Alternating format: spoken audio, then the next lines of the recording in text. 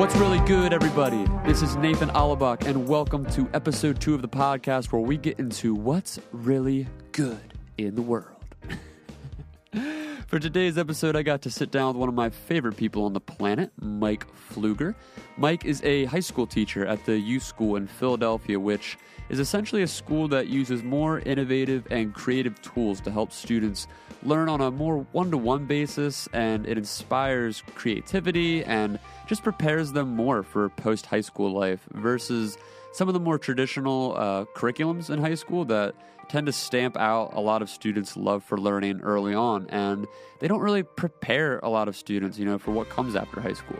So it was super interesting hearing his thoughts on all that, and yeah, Mike is just honestly one of the smartest people I know, so anytime I get a chance to talk to him is great because I feel like I'm getting smarter just by being in the same room. So yeah, he just has a ton to offer on topics of education, futurism, AI, and just a whole mess of good stuff. So I really enjoyed this conversation, and I hope you all take something from it as well. So now get ready to hear what's really good.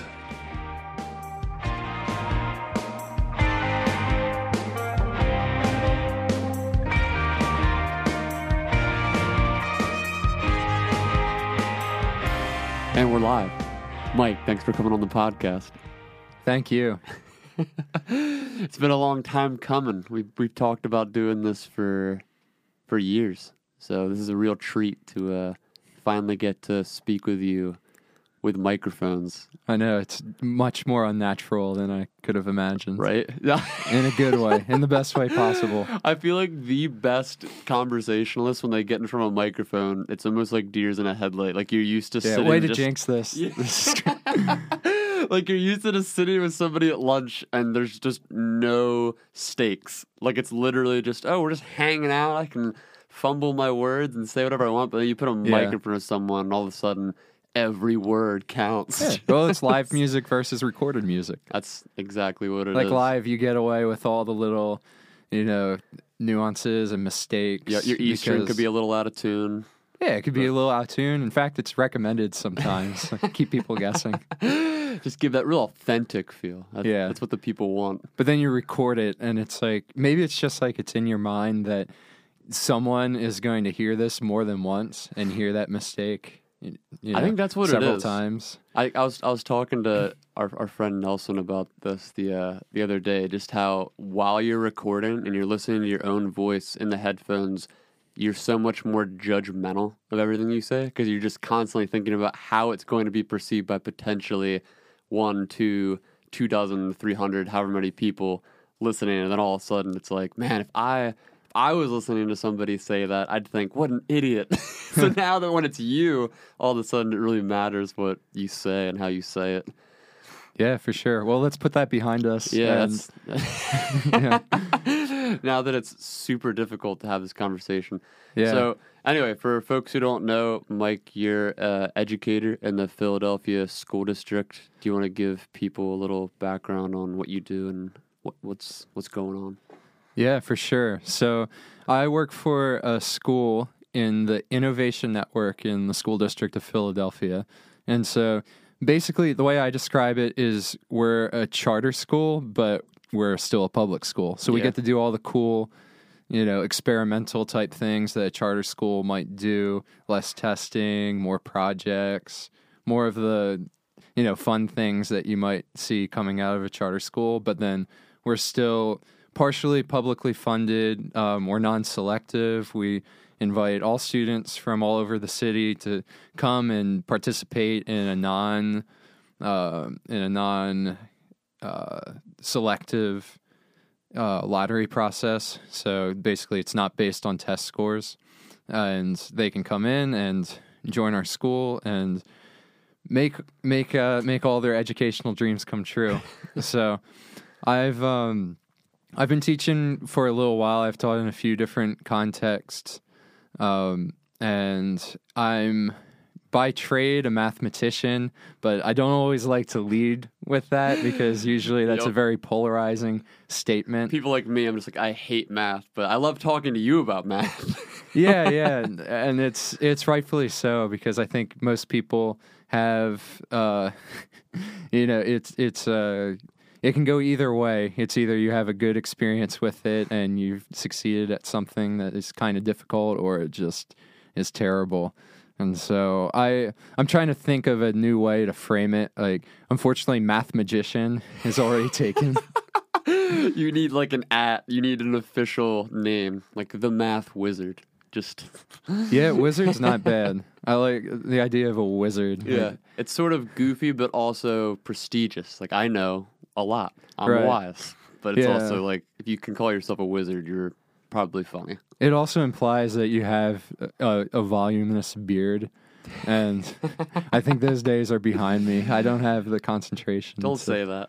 I don't have the habits formed to upkeep a beard One at this day. point in my life. Maybe a couple decades from now. Yeah, possibly. We'll see. But anyway, yeah, I've gotten to study more math than I probably need to know ever, but I've enjoyed it, and I try to take. I guess what I would say is I'm an artist and a musician. That's what I really am, and I found a way to express my artistic creativity through math, because music, it really is just math, and I could give you a detailed Yep. explanation, but I would love that. Well, Yeah. it's just I've heard it said like or in the context of dancing, like dancing is counting without realizing that you're counting. Yeah. It's rhythm.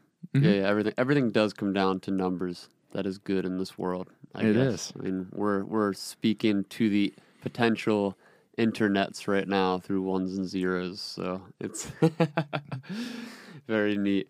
Cool. Dude. So yeah. So right now, like, how many you teach multiple grades, right? Like at your school, like what is it? Like it's 8 through 12. Yeah, we're a normal high school. We have 9th through 12th. And it's actually, this is the 4th year of the school, and we've added one grade each year. So this is our first year with the seniors. Cool. And so it's, it's the mad rush at the end of the year to get all the seniors, Yeah. all the credits they need, and all the future plans that they need to take those next steps. Right. Yeah. So what? Okay. So like as this, like you said, like your school experiments on a lot of like newer educational methods. So like, are there any new strategies or any like things that you guys have been projecting for these seniors now to like go like sort of transition from high school to college or high school to trade or whatever? Yeah. Well, our school was founded upon the idea that we're not preparing you to necessarily learn some content, but we're preparing you to persist in what you do next. And so the motivation was, there's a kind of discouraging stat that in the Philadelphia school district, only 20% of all students who go on to post-secondary pursuits like college persist past their first year. Oh, wow. So that means 80% of students who are going to college, if you're from the school district of Philadelphia, you're probably going to peace out after your first year Yeah.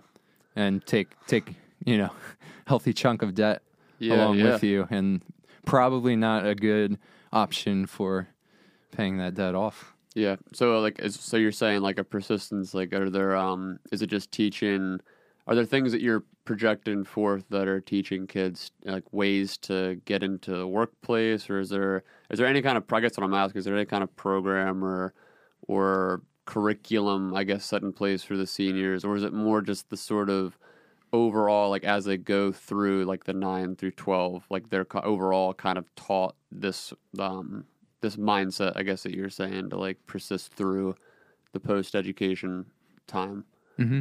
Well, one of the important things is to be what we call an autonomous learner, where you take ownership of your learning. Yeah. And so along with that is the other A word, asynchronous. So I don't even know what that means. asynchronous, like having learners learn at different paces. Okay. So instead of saying like we have a test on Tuesday and then another test this coming Tuesday, we have here are all the tests or all the performance tasks, or all the projects that you need to do, and it's all listed. It's clear what you're supposed to get done, but then you have kind of freedom in the pace that you're going to take to complete that. And so I think the difficult thing is, you have to shift the way you look at it, because what it can become, the bad thing that can happen is I have all the time in the world to get my work done, and so I'm going to procrastinate and not do it until the last minute. And I think you may have had a college class like that where all the work is laid out beforehand, and then you don't have to do anything till the end, so you probably won't. Yeah, for someone with my mindset, that's exactly what I do. You have a lot of the kids who are front runners, and they look at that and they run through the book and they get all of it done in the first couple weeks. And then there's the people like me where I'm like, I've got this and that going on. I'll just put this off till as far down the line as I can, and then you're screwed. Yeah, and so that's what we don't want to happen. What we want is the exact opposite, where here's everything you need to get done. Let's get this finished so that you can get to the things that you're really passionate about and the things that you want to do. So in the best case scenario, it looks like the students that we have who are, using their extra time that they have to film documentaries or, record a podcast or, play music, do the types of things that, unfortunately in the school district of Philadelphia, you don't have the funding to have an official class or curriculum for that. And instead, you might be stuck taking algebra for an entire year. But we're saying, hey, here are the things that you need to know for algebra. And here are ways that you can show that you know this. So do those things, do them on your own time and do them quickly. And then you have freedom and, resources to do the things that you really want to do. Yeah. Yeah, that's awesome. So, like, when you look at the broader scope of students at a school like this, because is this your first time teaching like this at this school particular? Do you teach it all before this? Yeah, I taught at a private school for a little bit. It's a small private school, small class sizes, pretty much the polar opposite of most schools in Philly. Yeah, I taught for a year in South Africa through a Fulbright grant, and that was also its own unique experience because that was just like, it was in a township, so giant classes, 90 students per class. Wow.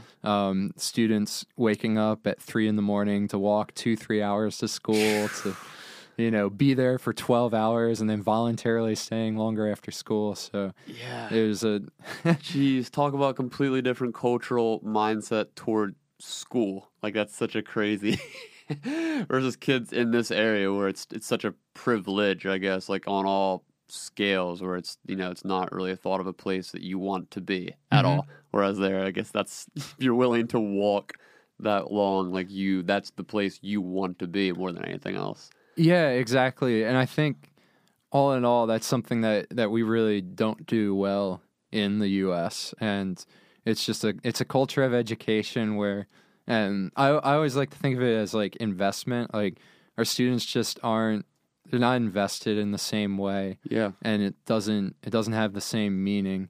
And it's almost like you think of it as, this is my right. I have a right to education. And then you become complacent and take it for granted and don't use it well. Whereas in South Africa, what you see is these kids who they didn't have the right to education for a long time. Yeah. And now that they finally have it, when you have the perspective, you're stoked when you have the perspective that like this isn't a given. Yeah. And this is something to be valued and treasured, and like the opportunity to learn and stand on the shoulders of giants through education is like, it's a gift, and it's something that you shouldn't take lightly. So do you think in like Western culture's education system, like with the attitude shift there, do you think it's more of an institutional flaw, like built in, or do you think it's more of just kind of a cultural shift that's happened over decades of just generations having that right to education, where it's just sort of become a part of the culture, almost expected, and something that is treated as mundane, like kids don't want to go to school. It's like it's just been going on now for so long that we've almost lost sight, I guess, of the meaning or like the bullseye. Well, I would push back, and I would say it's not so much that we've changed for the worse, but I would say the world has changed, the workplace has changed, and you're dealing with kids going into a system that was designed for a world that doesn't exist anymore. Like compulsory education was started to prepare kids to work in factories. Yeah, and yeah. It's just our environment is completely different. And to be honest, like school is pretty terrible. Yeah. Like school is not fun. It's usually, in general, it's not fun. It's not Yeah. enjoyable. I'm not saying that makes it bad. There's lots of things that you need to do that aren't fun, but school usually isn't great.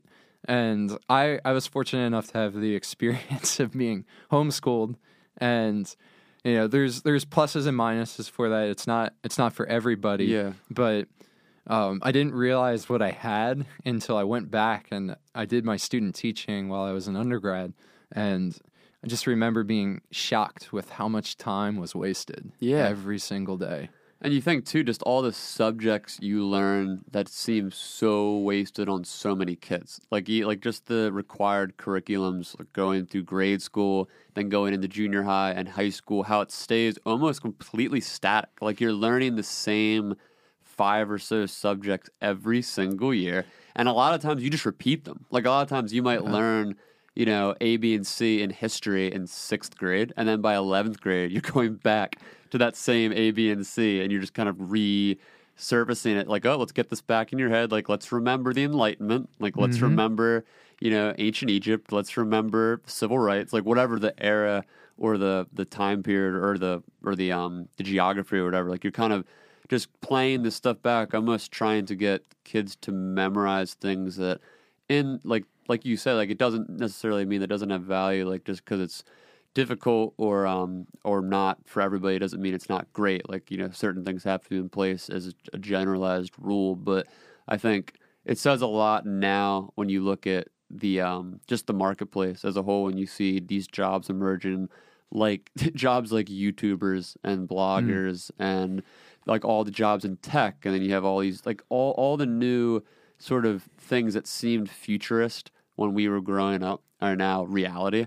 And school doesn't see, if it is changing, it's changing so at such a micro level, like it's not changing even close to as fast as the world is changing. So it's interesting to look back on education, whether it's grade school or high school or college, and just think, it just seems like it's not evolving with the world, No doubt. It's definitely not.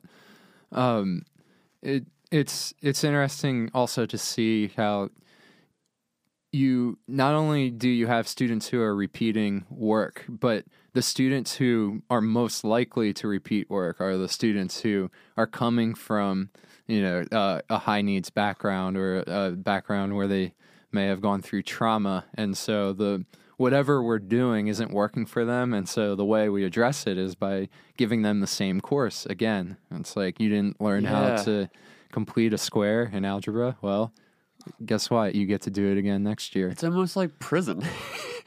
Sort of. I mean, in a weird way. I mean, it literally, you send, again, that's a whole deep conversation in and of itself, which we don't need to get into the complexities of like the criminal justice system, but just on a surface level where we can all sort of, most people, I think, if you polled them nowadays, would agree that there's certain levels of offenses that are so minor that people get sent to jail over, and then it just becomes this repeat cycle where jail doesn't act in any way, shape, or form as a method of rehabilitation.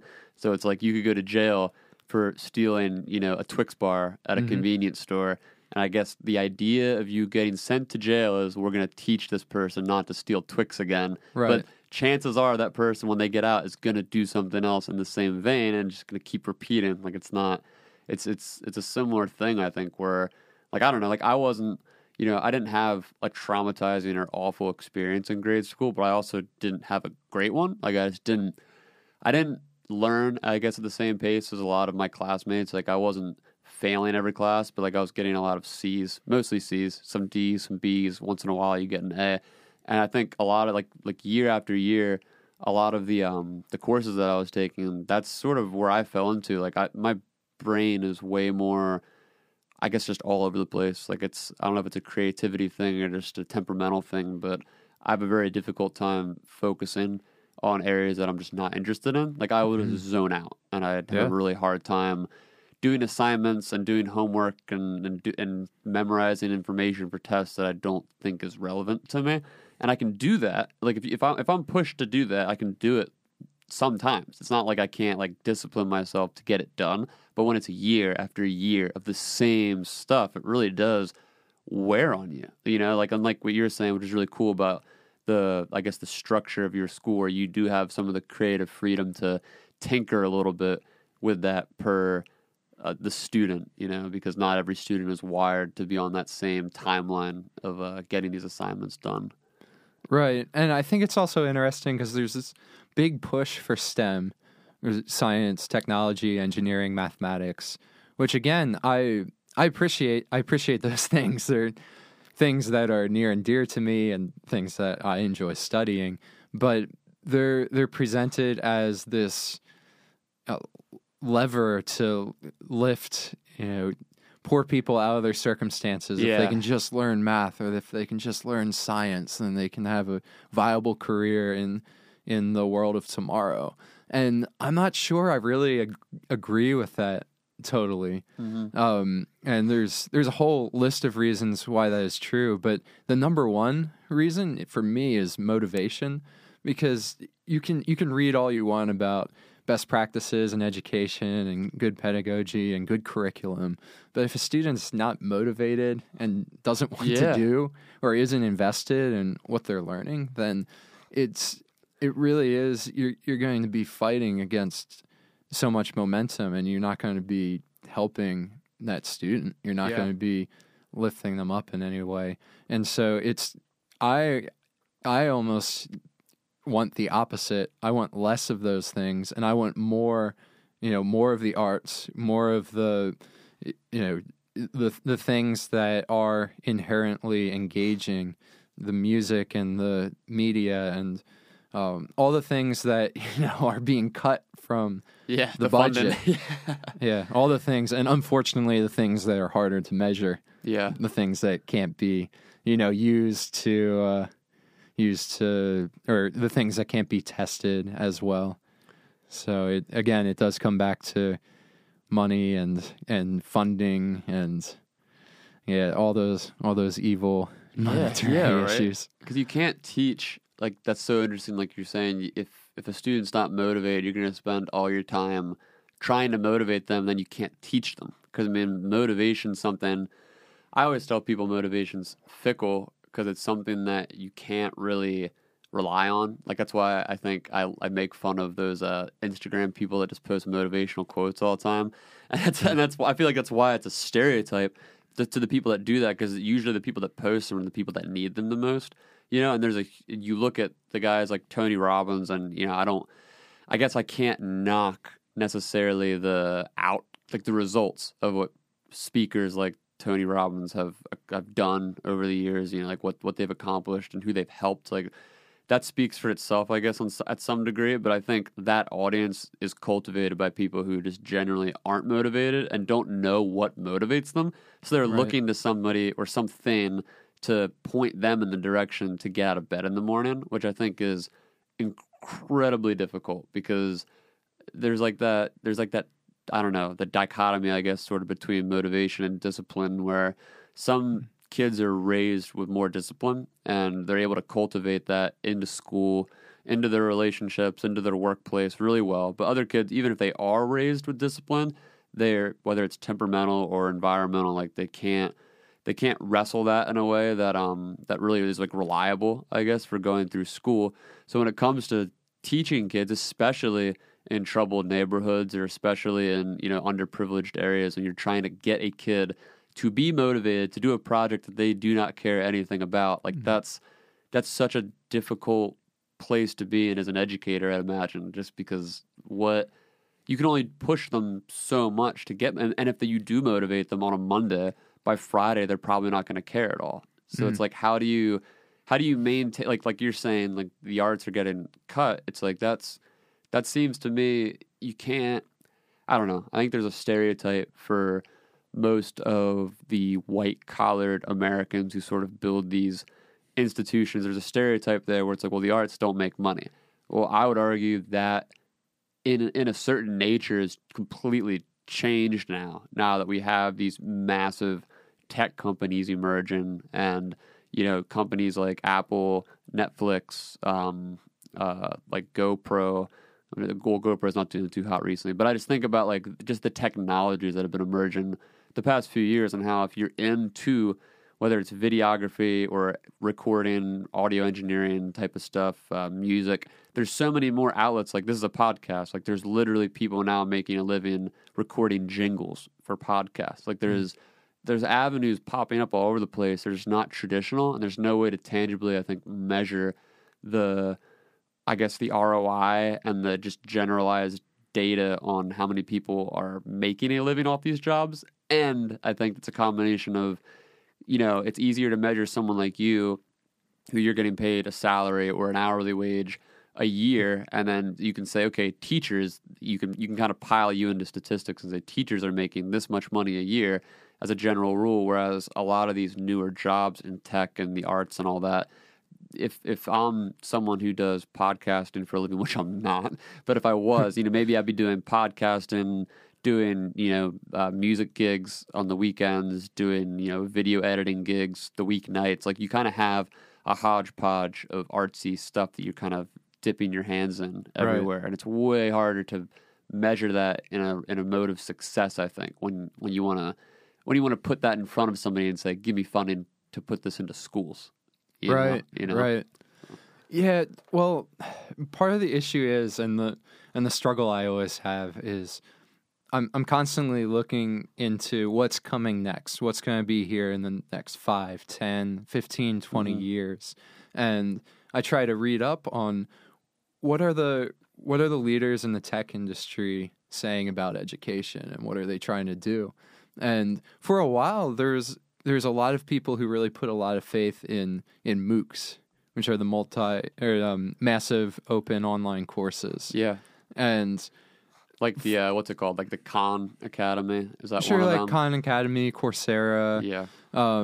More so the courses where you have a mass of people, maybe 20,000 people taking the same course at the same time online and interacting in a community as they learn some sort of skill. And the idea was that so 25% of the world, 25% of the world's children have access to education. The other, the majority don't, and they don't have any way to learn at the same quality as these select few. Yeah. So like a lot of people thought like, oh, MOOCs are going to be the answer, because all you're going to need to do is solve the problem of getting the hardware into their hands, give them some sort of tablet, a connection to the internet, and you're going to have education there. But MOOCs, for the most part, haven't worked at all. And if you've ever taken one, you've probably found that it's like, you'll make it, unless like someone's forcing you to take it, you'll make it through like the first few weeks, and then you kind of taper off. You just kind of taper off. Yeah. It's like the kid in the candy store effect when you first get in there, because it's like, I could take like songwriting or beatboxing or neuroscience. Yeah. And then after like 3 weeks of like just watching 5-minute video clips, you're kind of burnt out and done. But I think what we can start to do is take a page out of how have the tech companies really succeeded and survived. And what's interesting is when you look at Apple, like, what is it that really separated Apple and turned them from like, a nerdy computer company into a luxury brand? And it's counterintuitive. It's the Apple Store. Like, Steve Jobs had the foresight to build all these physical brick and mortar concrete buildings. And so you have this physical, tangible space where people can go and they can test out and see and feel the technology. It's an experience. And it's what made Apple really take off, because they didn't just have the digital presence, but they had the physical brick and mortar presence. And I think the same thing is going to be necessary for schools to really harness technology well. You're still going to have a building, you're still going to have a place you're going to go to, but it's going to look a lot different. It's not going to look like a classroom with desks facing a teacher, with 8 periods a day and 8 subjects that someone else determined was good for you to learn. Like, it's really going to take on more of a, here's the resources that you need to do something that you might be interested in, and take this and run with it and document what you're doing, share what you're doing, write about what you're doing. I think it's going to look a lot more like that. And I know the people who, and I mean, I see it myself. I'm in a place right now where we're trying those experiments and we're trying those things, and we fail a lot. There's a lot of big failures. Everybody's trying to figure it out. Everyone's trying to figure it out. We're trying to figure it out in a non-selective public school. Yeah. So you can imagine. Yeah, it's not ideal. It's never ideal. Yeah. But I mean, you can't make any progress without big risks. And what we're seeing is in our school district in Philly, I think last year there was a budget of about $2 billion. Mm-hmm. And a big chunk of that, I want to say $750 million of it is spent towards paying teachers. So like almost half of your funding is paying teachers. Yeah. And you're paying these teachers to teach content. So your role as a teacher is, I have some kind of material or information, and I'm going to try my best to get a room full of students to understand this information and then prove that they learn this information, probably through a test. And it's such a backwards way to operate, especially in an area like a major urban area where the majority of your students are coming from a high needs background, and at our school all the students qualify for free or reduced lunch. So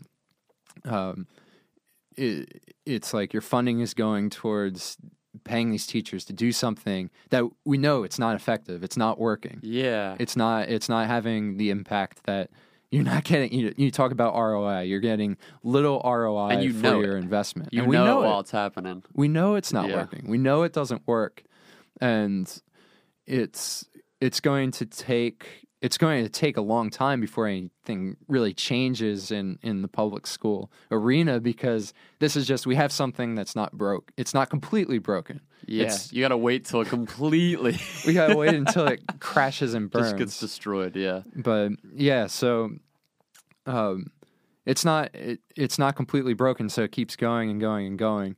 But we're not addressing, the needs of the population that we're serving aren't being addressed by delivering content to them, and then what happens is, and we touched on it a little bit, like, you can go in detail about the school to prison pipeline, but in a nutshell, you've got students who are acting out because of deep-seated problems, and we're putting band-aids on it by giving detentions or expelling kids from school or telling them to sit down and be quiet and listen when or when they can't sit still, we're going to give them drugs. Yeah.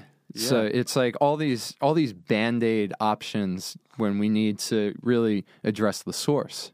And so what I'm getting at is, like, I mean, I have like a pretty good idea of what I would do if I was in charge, and I know for a fact that this would help in a number of ways.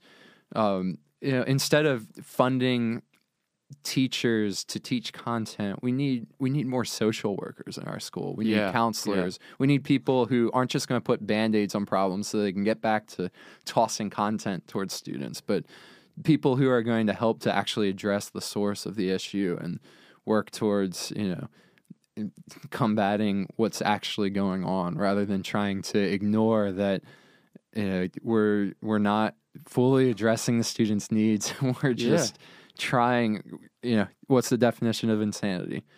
Doing the same thing over and over and over again. Expecting different results. And you expect different results. Well, you're in the classroom every day with these kids, so if anyone would have the perspective and insight to what what changes could be made to get the results that you're talking about, it would be you, because you get to see, just like you said, the band-aids that you're trying to put on. Like it's almost as if it correlates to the whole like spanking your kid ideology that's been passed on for however many thousands of years, where like the idea is that you're going to physically punish a kid for getting something wrong in hopes that they're going to be so scared that they're not going to do it again. And it's like that just passes in to these other like punishment sort of reward based systems that we build, whereas a lot of these kids like that might work if you put it might work, which I don't think is like the most efficient thing, but it might have like a better result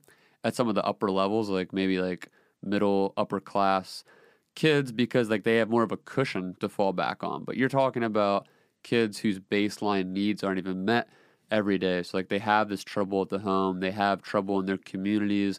They don't have like in a lot of cases they don't have a role model or someone to look to for support in these areas. So when you do punish them, or when you do like try to invoke some kind of like authority teaching mechanism, a lot of times it's received very poorly in a way where it's just either lashing out or repeating of the problem, because like you said, there's not like a relationship established. And you've talked about this with me a bit in the past, how in a lot of the context of these teacher-student relationships too, especially in the Philly district, where these kids they're used to the turnover rate being insane for teachers anyway. So like a teacher like you could come in fresh out of college, all inspired and motivated, and like, I'm going to change the world.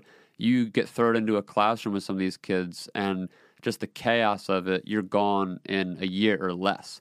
Right. And they're used to that. Like they're used to teachers coming in and going out and coming in and going out. And it becomes this sort of repeating cycle for them where they know you're not truly invested in them as people. You're there because it's a job.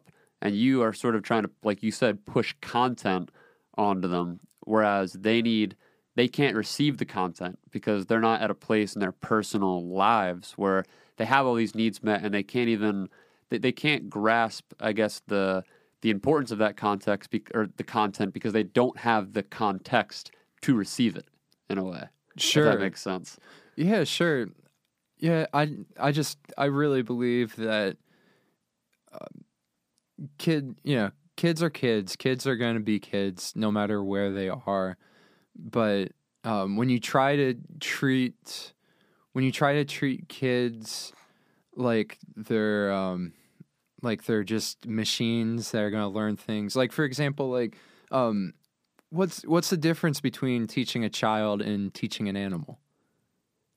You tell me. Well, when you look at our schools, like from a bird's eye perspective, it sometimes it's hard to tell. It looks really similar. It looks similar because like a lot of our school system is built on behaviorism, which is like what you were touching on, like positive reinforcement, negative reinforcement, do this, get that.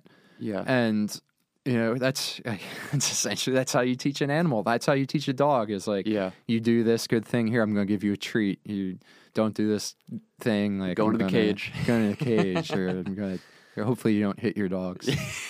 Don't hit your dogs. Don't do it. But you see, we have this, like, it's a system built on compliance. And actually, what's really interesting on the topic of animals, I was just watching this program on crows, and they found out that they gave crows the opportunity to be curious. So they gave them these puzzles, these like little logic puzzles, and so the crows are picking up shapes and putting them into different holes. Like it's like trying to find the right size peg for the right hole. And they're picking up these different shapes, and then just out of curiosity, they're learning and they're figuring out what types of shapes go into the different types of recesses. And what's interesting is the crows learn, and so there's no reinforcement. It's just these crows were curious and they wanted to do this. And then they take the crows and they put them into a new context where there's a treat inside this contraption, and there's only one peg that is the right size to remove the treat from the enclosure. And the crows, because they've spent a lot of time, months going through this other activity, they're able to, go in right away, and they maybe pick up the wrong size peg, and they're just like, no, this isn't it. They toss it away. Yeah. And they're able to quickly figure out what the right tool for the job is and go and release the food and eat it. And what I thought was, it was really interesting because they were taking animals and they were having them learn, just for the enjoyment of learning, and then apply that learning in different contexts. And, ideally, that's what education. That's what you want. Yeah, because that's what you curiosity want. is such a high. That's like you don't see that in almost any species because it's like a high level of sentience. Like I was talking to somebody about this a couple of weeks ago. They were talking about the same exact thing with octopuses, octopi. I guess that's the plural, where it's like the same thing. Like you can tell they've done the tests with octopi before, where you can gauge their level of intelligence based on their curiosity. Because most animals, like when you put them in a trap or anything, they'll try their traditional method of escaping, and then once that doesn't work, they get frustrated, give up, or they freeze, or they freak out, panic, whatever it is. Whereas an octopus just never gives up. It's just always trying new ways to get out. It can shift its body.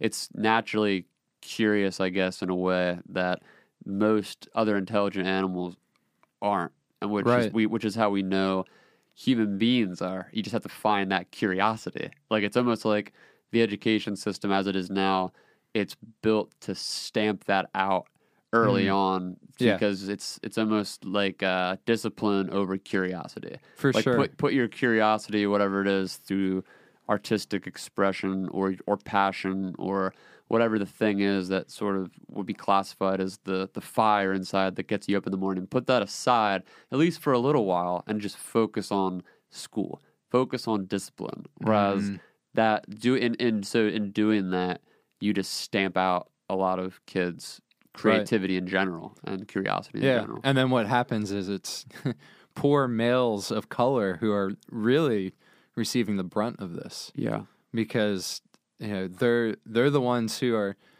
it's not even that they're the ones who are most likely to display bad behaviors, but they're the ones who are most likely to be perceived to display these types of behaviors. Yeah. And then it's just like the law is dropped on them even more severely. Yeah, it's like constantly reinforced into these areas, which goes into, I guess, the institutional aspect of this, which a lot of people don't spend a lot of time talking about because it's such a polarizing topic. But I mean, it really is when you have these inner city areas all around the country where the communities, like, you throw on, what do you call, like, gentrification on top of that, where certain areas of cities get gentrified and then push these communities continually outward. So the communities are just generation after generation of people, mostly people of color, like living in poverty, where it's like like you're saying, when you look at it from like a proportional perspective, perhaps like those people, like whether it's the black males, like they're not like committing, maybe like if you looked at it across the board, like nationally or whatever, maybe they're not committing the majority of those crimes, but it's perceived that they are because it's in a highly concentrated area and it's so systematic within those areas. So it's easy to point to it and say, this is the problem here, whereas people aren't as willing to look at it and say, well, this is the institutional problem here because these communities are essentially trapped. And it's just generation after generation of the same thing, where it's like you get more and more discouragement of what we're talking about, like the curiosity, the creativity. These are all things that get stamped out by not just the educational system, but society. Because like when you don't have an outlet for those impulses, then you do take them out in those ways that result in crime or whatever else. Right, definitely. Yeah, and as someone who's not, I'm not from that context that I'm teaching in. I'm not a person of color. I came from a middle class background, and so it's like, I'm going in there and I'm trying to interpret things from my lens, and I'm trying to do the best I can, but through doing the best I can, sometimes it might not be the best for the students I'm working with. And it's tough because a lot of times now in the urban areas you'll have schools where the majority of the teachers are white. Yeah. And and they don't even live in the city. They live outside the city. And they're coming into this context and they're well-meaning. These are good-hearted, well-meaning people trying to make a difference. They're people trying to make a difference. Yeah. But, a lot of times what happens is you come in with your unintentional biases. And it's like, it's a proven fact that people have biases. I think it's Gladwell talks about in Blink, just like your subconscious and how quickly you make a decision and you'll justify your decision. It's subconscious. Most of the decisions you make, or some people would argue all of them. Yeah. But then you justify it after the fact, after the decision is already made. And there's a test you can do where you can see pictures of people and you rank whether you think the person is good or bad. Mm. And you're supposed to do it, with no reaction time. Just make a judgment on this person. And what's interesting is most people rank their own race, or most white people would rank people of their own race as being good and people not of their race as being bad in this test. Yeah. And it's not, and again, I'm not trying to say that we've got a bunch of racist people out there, but we have people who have biases. They're well-meaning people with biases.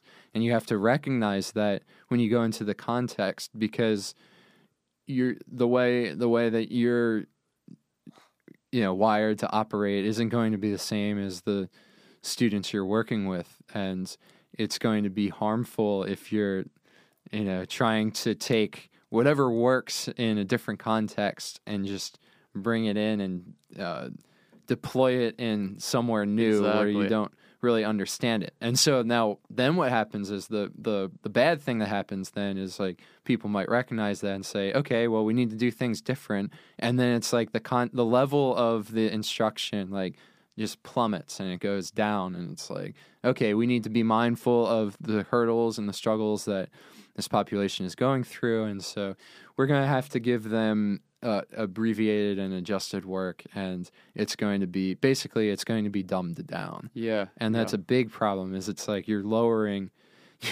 the expectations so much. Yeah. And it's well, we don't want to make things too difficult, but it comes back to content. We're trying to make the content easier. So we're not addressing the real issues. We're just saying, all right, let's just give you easier content. And, you can try to work out your social issues on the side. Yeah. But you still need to do this math test, but we're going to give you, but it's only going to be multiplication and subtraction. No division. That's how we'll solve it. Yeah, I think most people look from the outside looking in, again, talking about the differences between being raised in a middle class perspective versus a lower class perspective, whatever. That's the rough outline we're looking at here. It's for a lot of people from that middle class background, I think looking at it within this context is difficult because the way you're framing it is basically saying that you can't really separate what's going on in each one of these students' personal and social environments with their school environment. Whereas in a middle-class perspective, it's a lot easier to do that because, again, they have that cushion. They have more of a established, whatever you want to call it, safe environment where their baseline needs are met. So you can say, in a lot of the cases, this is where you get into the debates of, like the middle-class white kids saying, well, I had problems too growing up. It's you did have problems. It's just it's scaled differently because if you had problems in that context, you were still able, you had your needs met in most cases, this is generalizing, but you were able to, I think, focus more on the task at hand, whether that's a project in school or your homework or whatever, because you're not worrying about your general safety. You're not worried about not having dinner on the table when you come home. Like, you're not worried about your dad being gone, like you're never going to see him again. Like, these are all things that, especially in the inner cities, that these kids are just day by day living in. So you can't really separate the personal, social, environmental aspects of these kids' upbringing with their educational aspect. Like, it all comes sort of in one big helping serving size. And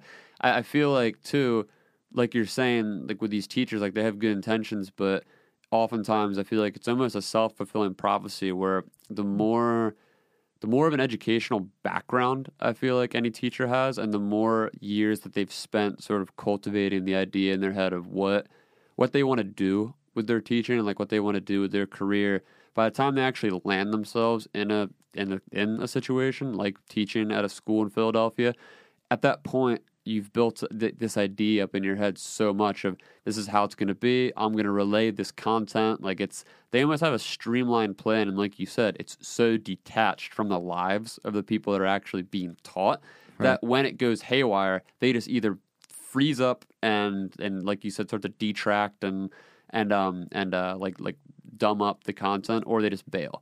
Like, they don't know how to adjust and roll with the punches in those instances because they've spent so much time in education themselves and working sort of through this ideation that they've created in their head of making a difference and teaching kids. And it's this whole, like you said, a really noble pursuit, but it's really without the context of of that environment. Like, it becomes when you're talking about the perspective of these kids, like it's just so detached, and like those methods of relaying content almost just, they're all wasted on that, because it's just not, if the content's not being received, it doesn't matter how good you are at, you could have like the state of the art content machines, like it doesn't matter, like they're not going to receive it. So yeah, and those aren't the skills that you're going to need in the future. Yeah, like what are they going to do with that content? Like, it's less about the content; it's more about the experience. What I think you're getting at, like it's how do you scale the educational programs in these instances to actually provide a tangible experience that these kids can take into the workplace, into the future, or they can do something with it. Yeah, and scaling is the big problem, especially in our context, because in any viable business or a startup, you need to nail the concept before you scale what you're doing. And in our context, we've got this challenge that we've embarked upon, and by no means have we nailed this concept. Yep. It's constantly in revision, but you're forced to scale. You're forced to continue to grow. You're forced to keep bringing in more students. At least in our school, it's like each year we're adding another grade and bringing in more students, which brings along more challenges. Yeah, and we still haven't figured this out yet. But it's like, when you're under a major school district, you don't have the liberty to say, hold on, we're still figuring this out. We're not ready. No school of Christmas. Yeah. Can you just let the students? They're on standby. Yeah. Hold them. Well, just field trip. You guys can. Yeah, it's insane. It's like the ball, like everything just keeps moving forward, and it's not stopping. You just gotta have to keep adapting and failing over and over again until. Yeah, and it doesn't, because kids keep coming, and then they. Yeah, I get frustrated with. I mean, I'm sounding a lot like a hippie, like calling for just more arts, and more music, and who needs school? But the strength of what I'm saying is coming from, I believe that all students can learn math. They can learn science. They can learn these valuable skills And I say valuable, I say that with caution because I think they're valuable. They're inherently valuable. They're good to know. People throughout time have, devoted their lives to figure these things out. Yeah. And I think it's important to or just even recognize that math itself just came out of necessity. Like the two most fundamental forms of math come from counting things, money, and measuring things, owning property. And it's like all our number systems expound from that because it's like, you're counting money. Well, what happens when you owe money? Yep. Now all of a sudden positive numbers aren't enough. You're going to need negative numbers. Yeah. Or if you're measuring things, what happens when you're measuring the diagonal of a square? Now all of a sudden you've got radicals. Yeah. Square roots. And these are all things that you don't realize, I guess, as an adult when you've gone through the motions of the educational system. They pop up in different ways that don't look like just a math problem on a piece of paper. Like it becomes so ingrained into your subconscious, at a certain degree, when you're dealing with the numbers and like your assets and your bills and all that. It's just second nature. Like you've learned it all through school, so you really do take for granted that ability to understand the way math works, right? Because it's like you might think like, oh, like when am I ever gonna have to figure out like the square root of pi or in real life or whatever? It's like, okay, yeah, there's a lot that comes with it. Where if you're not using those skill sets to a T with the career you've chosen, you're right. Like not every one of them transfers over, but the basic premises of mathematics is pretty much in every aspect of life. Oh, totally. Really totally. is. And there's two things that you need to know. There's the basic computational skills. And even that, like, you don't need to do like extreme long division anymore. Yeah. You can got a get calculator away on with, your iPhone. Yeah, you've got a freaking supercomputer in the palm of your hands that you don't even need to lift a finger anymore. You can just ask it, and it will solve polynomial equations for you. Yeah. So what you can be doing is just getting kids the basic computational skills, and my philosophy is the deeper comprehension aspects of math should come from curiosity, and they should come from curiosity that's built upon a strong knowledge of art and music. Because math is an abstraction. It's like just trying to look at what is the general framework of things that we experience in our life, and what are the patterns that occur, and how can we take these abstract concepts and apply them in different areas. And it works profoundly well. Like the fact that the laws of our universe, the major forces, these are all described by mathematical equations. It's just it's really unbelievable because the universe, it could be just like a crazy, unpredictable, random place. It's math. We got it down. Not. It's math. Like if civilization blew up today and we had to start from day one, it would still be the same math thousands of years from now when they got to that point. Right. It doesn't change those equations that can describe things don't change, but it's a creative pursuit. Yeah. And I think of like in my own experience, the things that really drew me to math were my love of art and music. I even remember thinking about like what is it that makes music sound the way it is? What is an octave? Well, an octave is just it's two notes that are different by a factor of 2. Yeah. And it's like these simple things that like all of a sudden like you have an abstract language to describe something that you think is cool in the world. And that's where it should come from.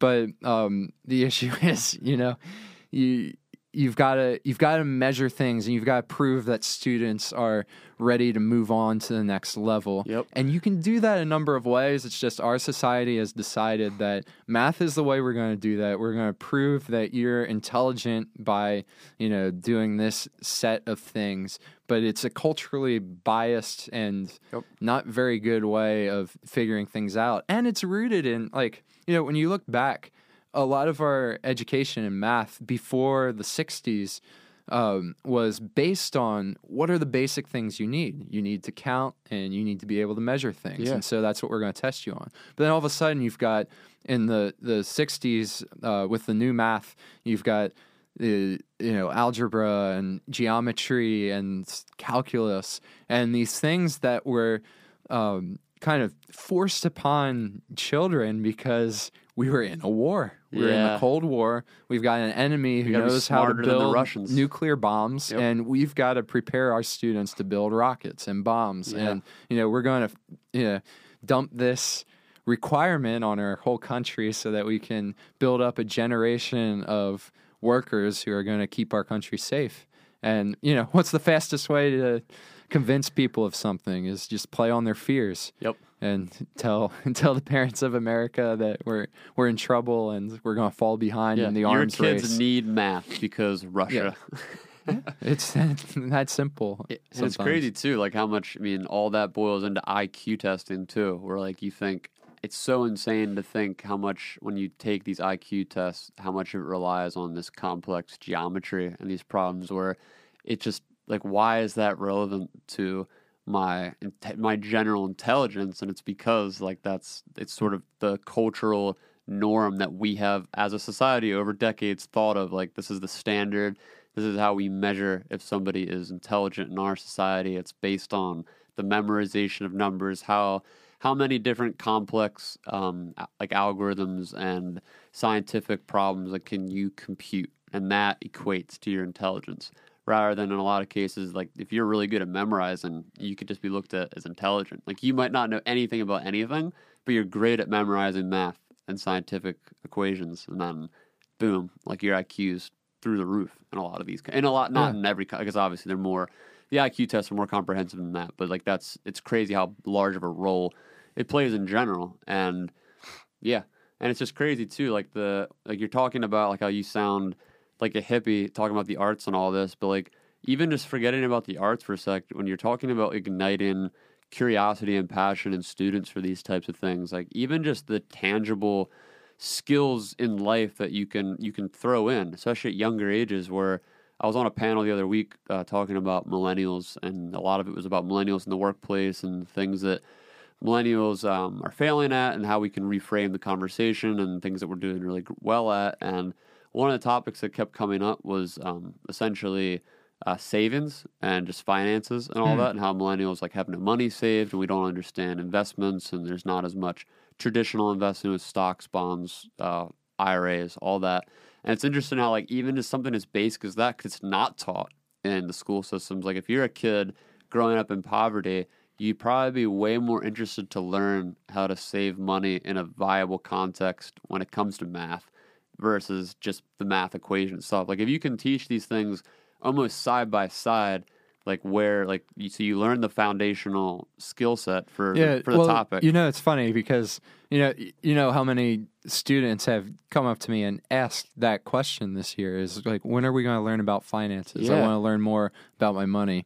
None of them have asked me, how do I tell if a shape is a parallelogram? Exactly. I haven't gotten that question once. And it's the same across the board. I mean, you could copy that exact same rhetoric toward writing. It's like English. It's like how many more kids would be interested in learning how to write better if they're teaching kids in school how to write their resumes or writing letters to schools? It's like these are things that you literally, if you do learn them, you learn them in like your third quarter of your senior year, where teachers are essentially like, hey, we're shipping you off to college. Let's get you ready with some last minute preparations. Like these are things that if you're teaching kids younger, like there's so many creative implementations that you can pair like side by side, like to really get to pique that curiosity. But like you said, it's not how we measure as a society the success of a student. Like the student's success comes down to testing. It's always testing. It's like testing with numbers.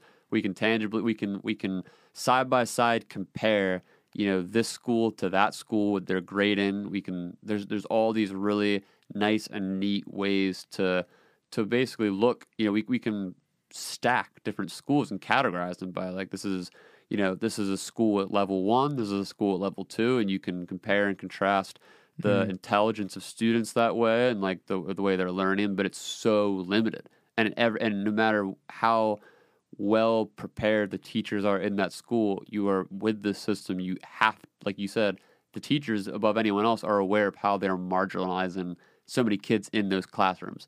Like Yep. even if 70% of each kid in those classrooms every year is getting this material and getting A's, that 30% isn't. And then even within that 70%, they're not. They might how much percent of that 70% aren't interested at all. They're just doing the work because maybe they have the discipline or whatever. Like how many students are coming out of that class excited about math or excited about science or excited about writing? It's like none. It's like what, like 10 maybe? Like I don't know. I mean, I'm sure it varies school to school, but it's not many because of the way the system is taught. Yeah, well, it's a broken model. When you look at the great minds of education, and you read their work, they call for a lot of times these communities where you have this is a big word, but it's called legitimate peripheral participation, and the idea is that you're participating in a community around some sort of skill or activity, and you're on the periphery and you're with, so if you could imagine a circle, and let's say you're just starting to learn like podcasting, right? Yeah. And so you're on the edge of the circle, and let's say a podcaster that you really enjoy, like we'll say like, so Joe Rogan, he's not at the center, but he's closer to the center. Mm-hmm. And so like as you participate in this community of podcasters, like you're going to, through interaction with other people in the community and through developing your craft, you're going to get closer and closer to the center. But there's not a teacher who's standing at the center who's like just delivering all this information to you and telling you like, this is how you be a podcaster, this is how you set up the microphones, this is how you interview a guest. But you're learning as you participate on the periphery, moving towards the center in a legitimate way. So ideally, that's what classrooms should look like, and that's what schools should look like. But instead, we have a very linear model. It's like you're either, let's say on the left side of this line where you don't know anything, or you're a teacher and you're at the end point, or we'll call it a segment to be mathematically correct. I was going to say a line segment. Okay. Yeah, it's a line segment. I remember those. Yeah. It's a true segment. So you've got your left segment where you don't know anything and you're new to this class, and then you've got the right side where the teacher is, and they have all this knowledge, and they're going to deliver this knowledge to you, and they're going to do it by standing up front while you sit in rows and desks. And I think a lot of schools are starting to try to deviate from that and trying to leave that model, but still, our schools are built upon that. We're built upon this linear, someone's got the information and they need to deliver it to you. Well, it's built just in the foundation of the classroom where the teacher's up front and the desks are all facing the same direction. Like it's literally like when you walk into the room, that's how it's built. And in some schools, the chairs are actually bolted to the floor, so you can't change it even if you wanted to. Yeah, it's always going to be this way. We don't believe in change here. Forever. But you know who's really doing education right? Tell me. Video games. Esports. Esports are the wave of the future.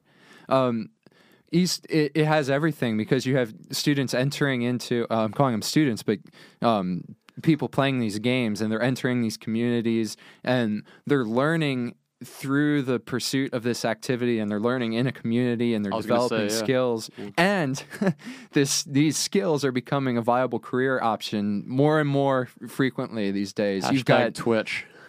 Yeah, I don't even know what Twitch is. Twitch is the big one. That's like the video game streaming. I don't even think it's just video games. It's just Twitch. It's video. Yeah. Like I'm familiar with Twitch. Yeah.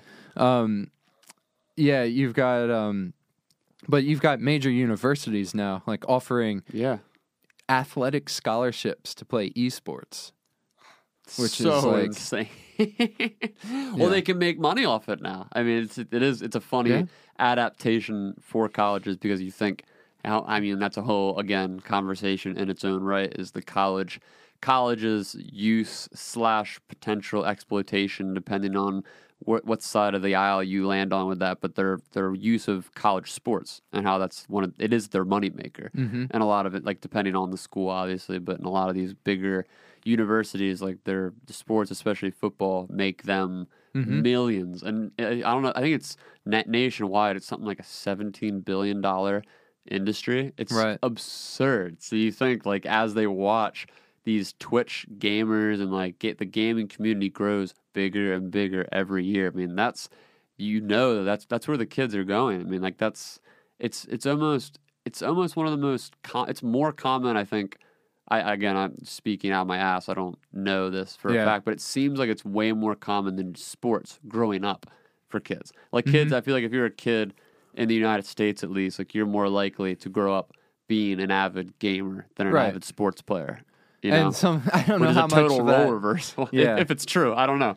But well, I think even kids who are, you would label as the popular, the jocks, the athletes, they're also into gaming. Yeah, they game too. These days, they game. They, they watch YouTube. They watch other people playing games. Yep.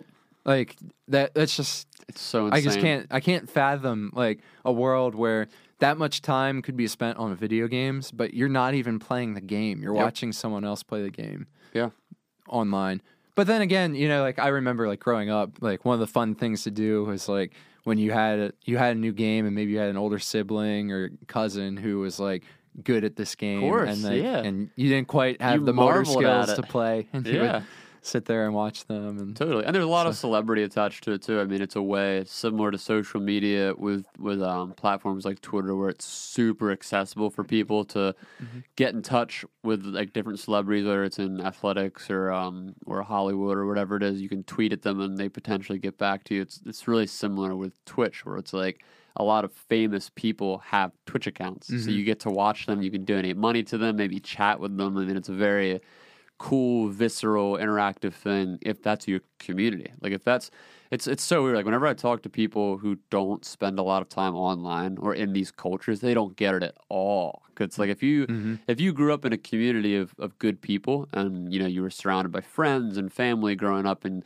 you socialized a lot, and like that was just kind of what you were conditioned for, when you come across these online communities and these gaming communities, I think not all the time, but oftentimes you look at it very like sideways. Like you don't really understand, like how could you spend your whole life online? Like it's not real, but to these people it's real. Like maybe it's some kid who lives in the middle of nowhere, like in Kansas or something. Like they don't have a community to hang out with, or if Ready they do, Player One. Yeah. No, seriously, and like that's the reality, I think. And there's again a whole conversation in and of itself. There's pros and cons to the cultural conditioning of someone spending the majority of their life online and like what that does to different members of society. But I think as a whole, like we have to start looking at it way more seriously, which it sounds like I didn't even know that colleges were doing that. Like you can see now, like it's starting to get monetized by institutions. Whenever it was only a matter of time. They figure out real quick. Yeah, that's really interesting. Yeah, and who else other than colleges who are just like, I mean, colleges are really education is ripe for a big revolution, because it's like right now it essentially is like Scott Galloway calls it a caste system. It's it's essentially just a way to figure out who is going to be part of the elite elite employment class, because it's so expensive. Like the inflation rate for college tuition is just skyrocketed, and you're getting something that I don't know that you're really getting any of your money's worth. Yeah. In most places. Like there's still good things. Like I think you should go to college. Most people who have an academic minded pursuit, like, college is still a good idea, but it's just it's ridiculous that you could pay, you could be several $100 or several $100,000 in debt for learning a lot of stuff that you can kind of learn on your own these days. Nowadays. And I think that's a big, I don't know what you want to call it, I guess, point of contention for people in the discussion of school, because you have a lot of more blue collar minded people, or people at least of that perspective somewhat, who look at it as a waste of time and money, and they say, who needs college? Screw college. Let's just like get a good trade and and you're better off, and that's great. And that's sort of the extreme, I guess, straw man generalization of that end of the spectrum. Then you have people on the other end of the spectrum who are just like, no, you have to go to college if you want to get anywhere in life. Like, you need to go into debt. You need to get into these institutions and whittle your life away into finding some high paying job, hopefully over the course of time. Those are the extremes, and I think that the truth is somewhere in the middle for everybody, because there are a lot of trades that are high in demand that people need met, and people can fit into to have a sustained livelihood and career throughout their life. And then there's also a lot of careers that you can get to and through within community college and lower tiered schools. Like, you don't need to be going into these prestigious universities that are charging $100,000+ a year, where it's literally just all in the exclusivity and in the name. And I think a lot of it too, I know something you're really interested in is the AI aspect of it, where so much of the work that we look at right now as a potential career or job opportunity, it's only a matter of years, if not a couple decades, where those are just gone completely by artificial general intelligence. So, is that something you wanted to get into at all? Of course I do. I know you love talking about it. So. Well, I'm an aspiring futurist. Yes. And I guess as long as time keeps moving, I'm going to get closer and closer to it without even doing anything. Just constantly living in the future. So that's all that's required. Cue Squidward meme. Future. I think you're if anyone I know could call themselves a futurist, it's you. I mean, you're always reading up on the latest and greatest from Kurzweil and Elon Musk and all these hyper innovators, that are just that whole clan. Yep. Yeah, and how that's just completely changing the landscape of education and careers in Western culture. Maybe I should incorporate that into my title for myself. You probably should. I should be like a mathematical futurist. That sounds really good. It sounds like I would clear out a cocktail party. I was gonna say it sounds pretentious as shit, but also hilarious and awesome. Depends on who you're with. It's who? If you're like a group of like mega I have nerds. To go to the bathroom. Some people would love that. Other people would just be like, it would be who is this loser? It would be 5% of the population who would be intrigued enough to talk to me. Yeah. And then the rest would just be this is... Get out of my face. I feel like most people that we know, at least, they don't even know what futurism is. It's not really a mainstream. It's one of those areas, I feel, of interest that fall into the lore of a place like Reddit or deep in going to YouTube. There's not a lot of central mainstream hubs where futurism is talked about, at least in a way that doesn't sound wacky. I mean, Elon Musk is probably as mainstream as it gets when it comes to this kind of stuff, and he doesn't. Yeah, but we know all the futurists of yesteryear. Yeah. We know, everyone reads Jules Verne in high school. He was a futurist at one point. Mm-hmm. He's not anymore. But it's just nowadays the people of our time, it's the new wave, it's a new wave of futurists. And it's fascinating to try to zero in and make accurate predictions about just even where employment is going to go. Because the largest sector in the U.S. is transportation, and it's that's it. Yeah. The handwriting is on the wall that this is going to go, and I really feel like it's going to be. I think it's Elon Musk. Who is I can't remember who it is. Someone with skin in the autonomous driving game has more lawyers on their team than software engineers. Yeah, because he's talked about, and he's also. It's really interesting too to listen to his public statements on something like this, because it's something like 5 or 7 million adult males they make up the driving industry. I'm pretty sure it's the most prominent career field for adult males in the U.S. I'm pretty sure, and a guy like Elon Musk and the late Steve Jobs and some of these other tech gurus, they've come out, but especially Elon Musk has come out in a lot of statements lately talking about what's it called, universal basic income. Yeah, because it's so interesting because Careful. exactly as a topic. Careful, Nate. It's, well, it's like as a topic, like that, it's a hot topic, and a lot of people are talking about it. But it's interesting to watch the tech people push this topic into sort of the political sphere because they have skin in the game, because they know as soon as Tesla takes over the roads in the next couple decades, which obviously not just Tesla, other competitive car manufacturers, smart car manufacturers will come into play, I'm sure.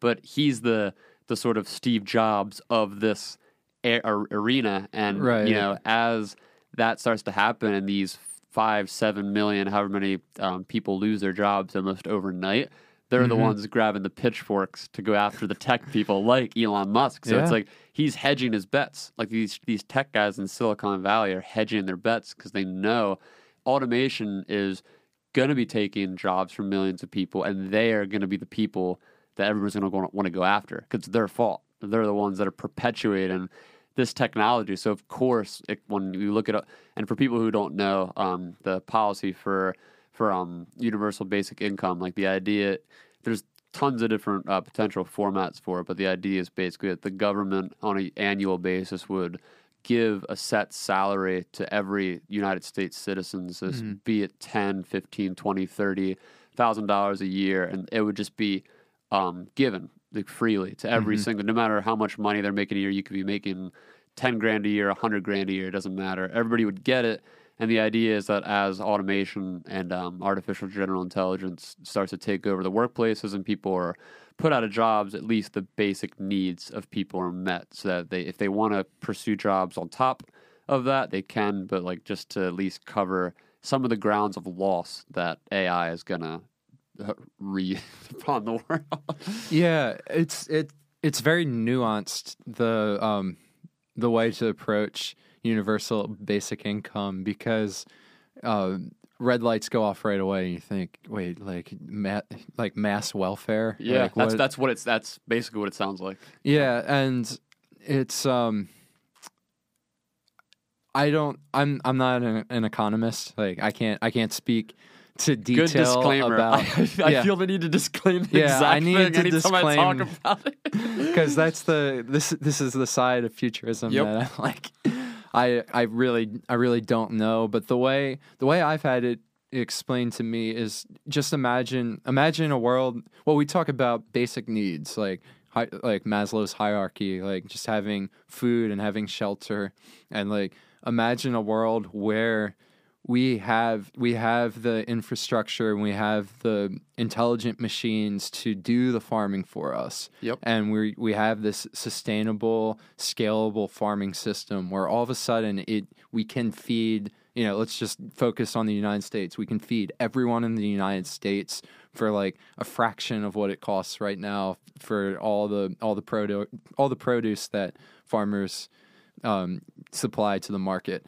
And then on top of that, we have machines that are building houses, and they're building sustainable houses out of materials that are, readily available. Yep. And bioefficient, right, environmentally bioefficient. friendly. And again, they're doing it for a fraction of the cost. So it's like we have these things, all of a sudden they're available. They didn't cost that much money. So like why wouldn't you provide that to people? Why wouldn't you give people a nice sustainable home and food with, at a minimal cost or no cost if you can?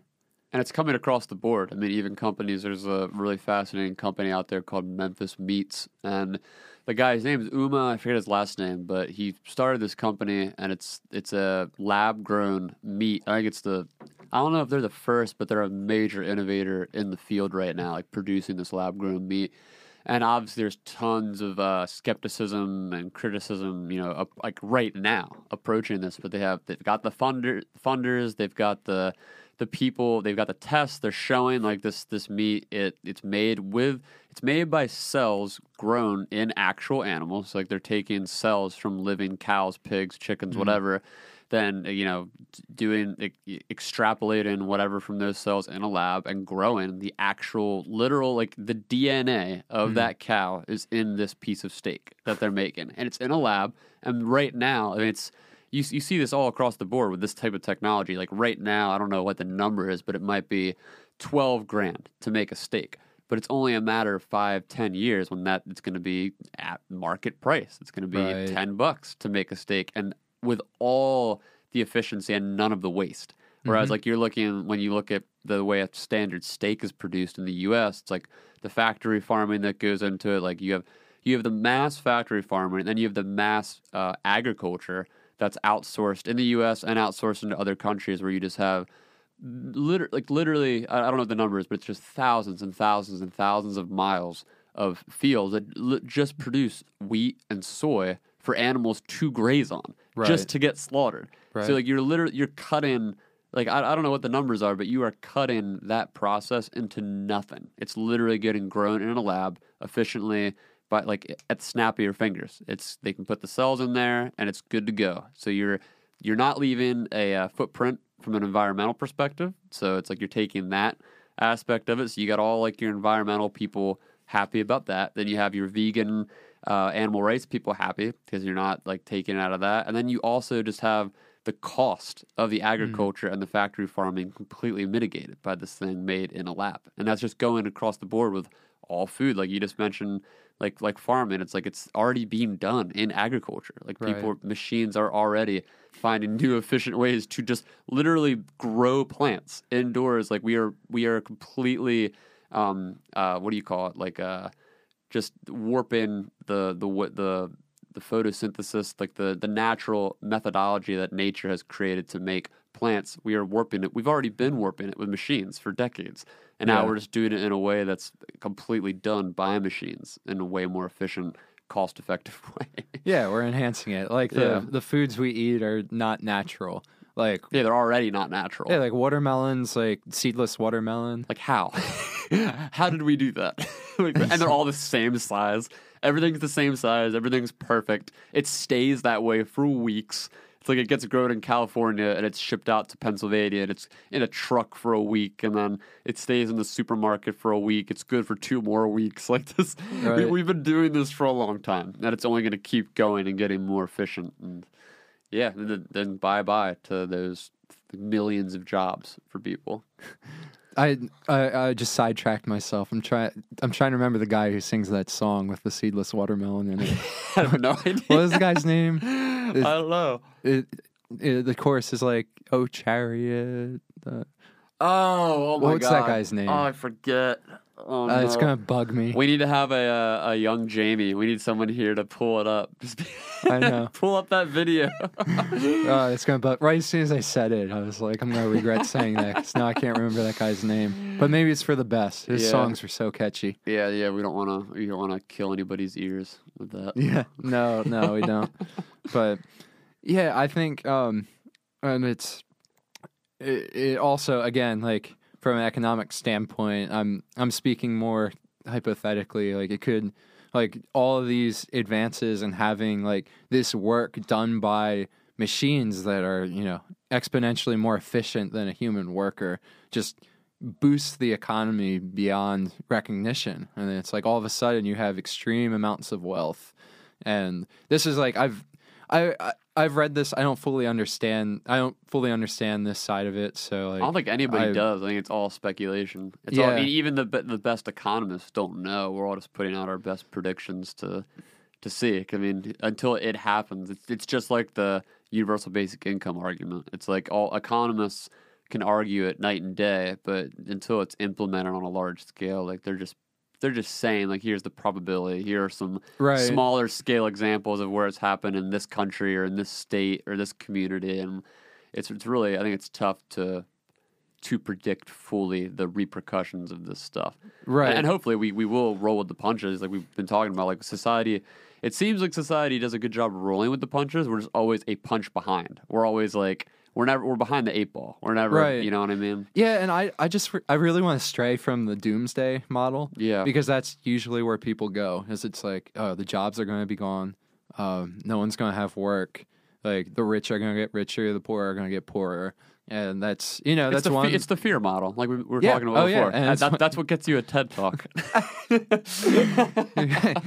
build your bug out stations. That's a jab at kids. Sam Harris. Just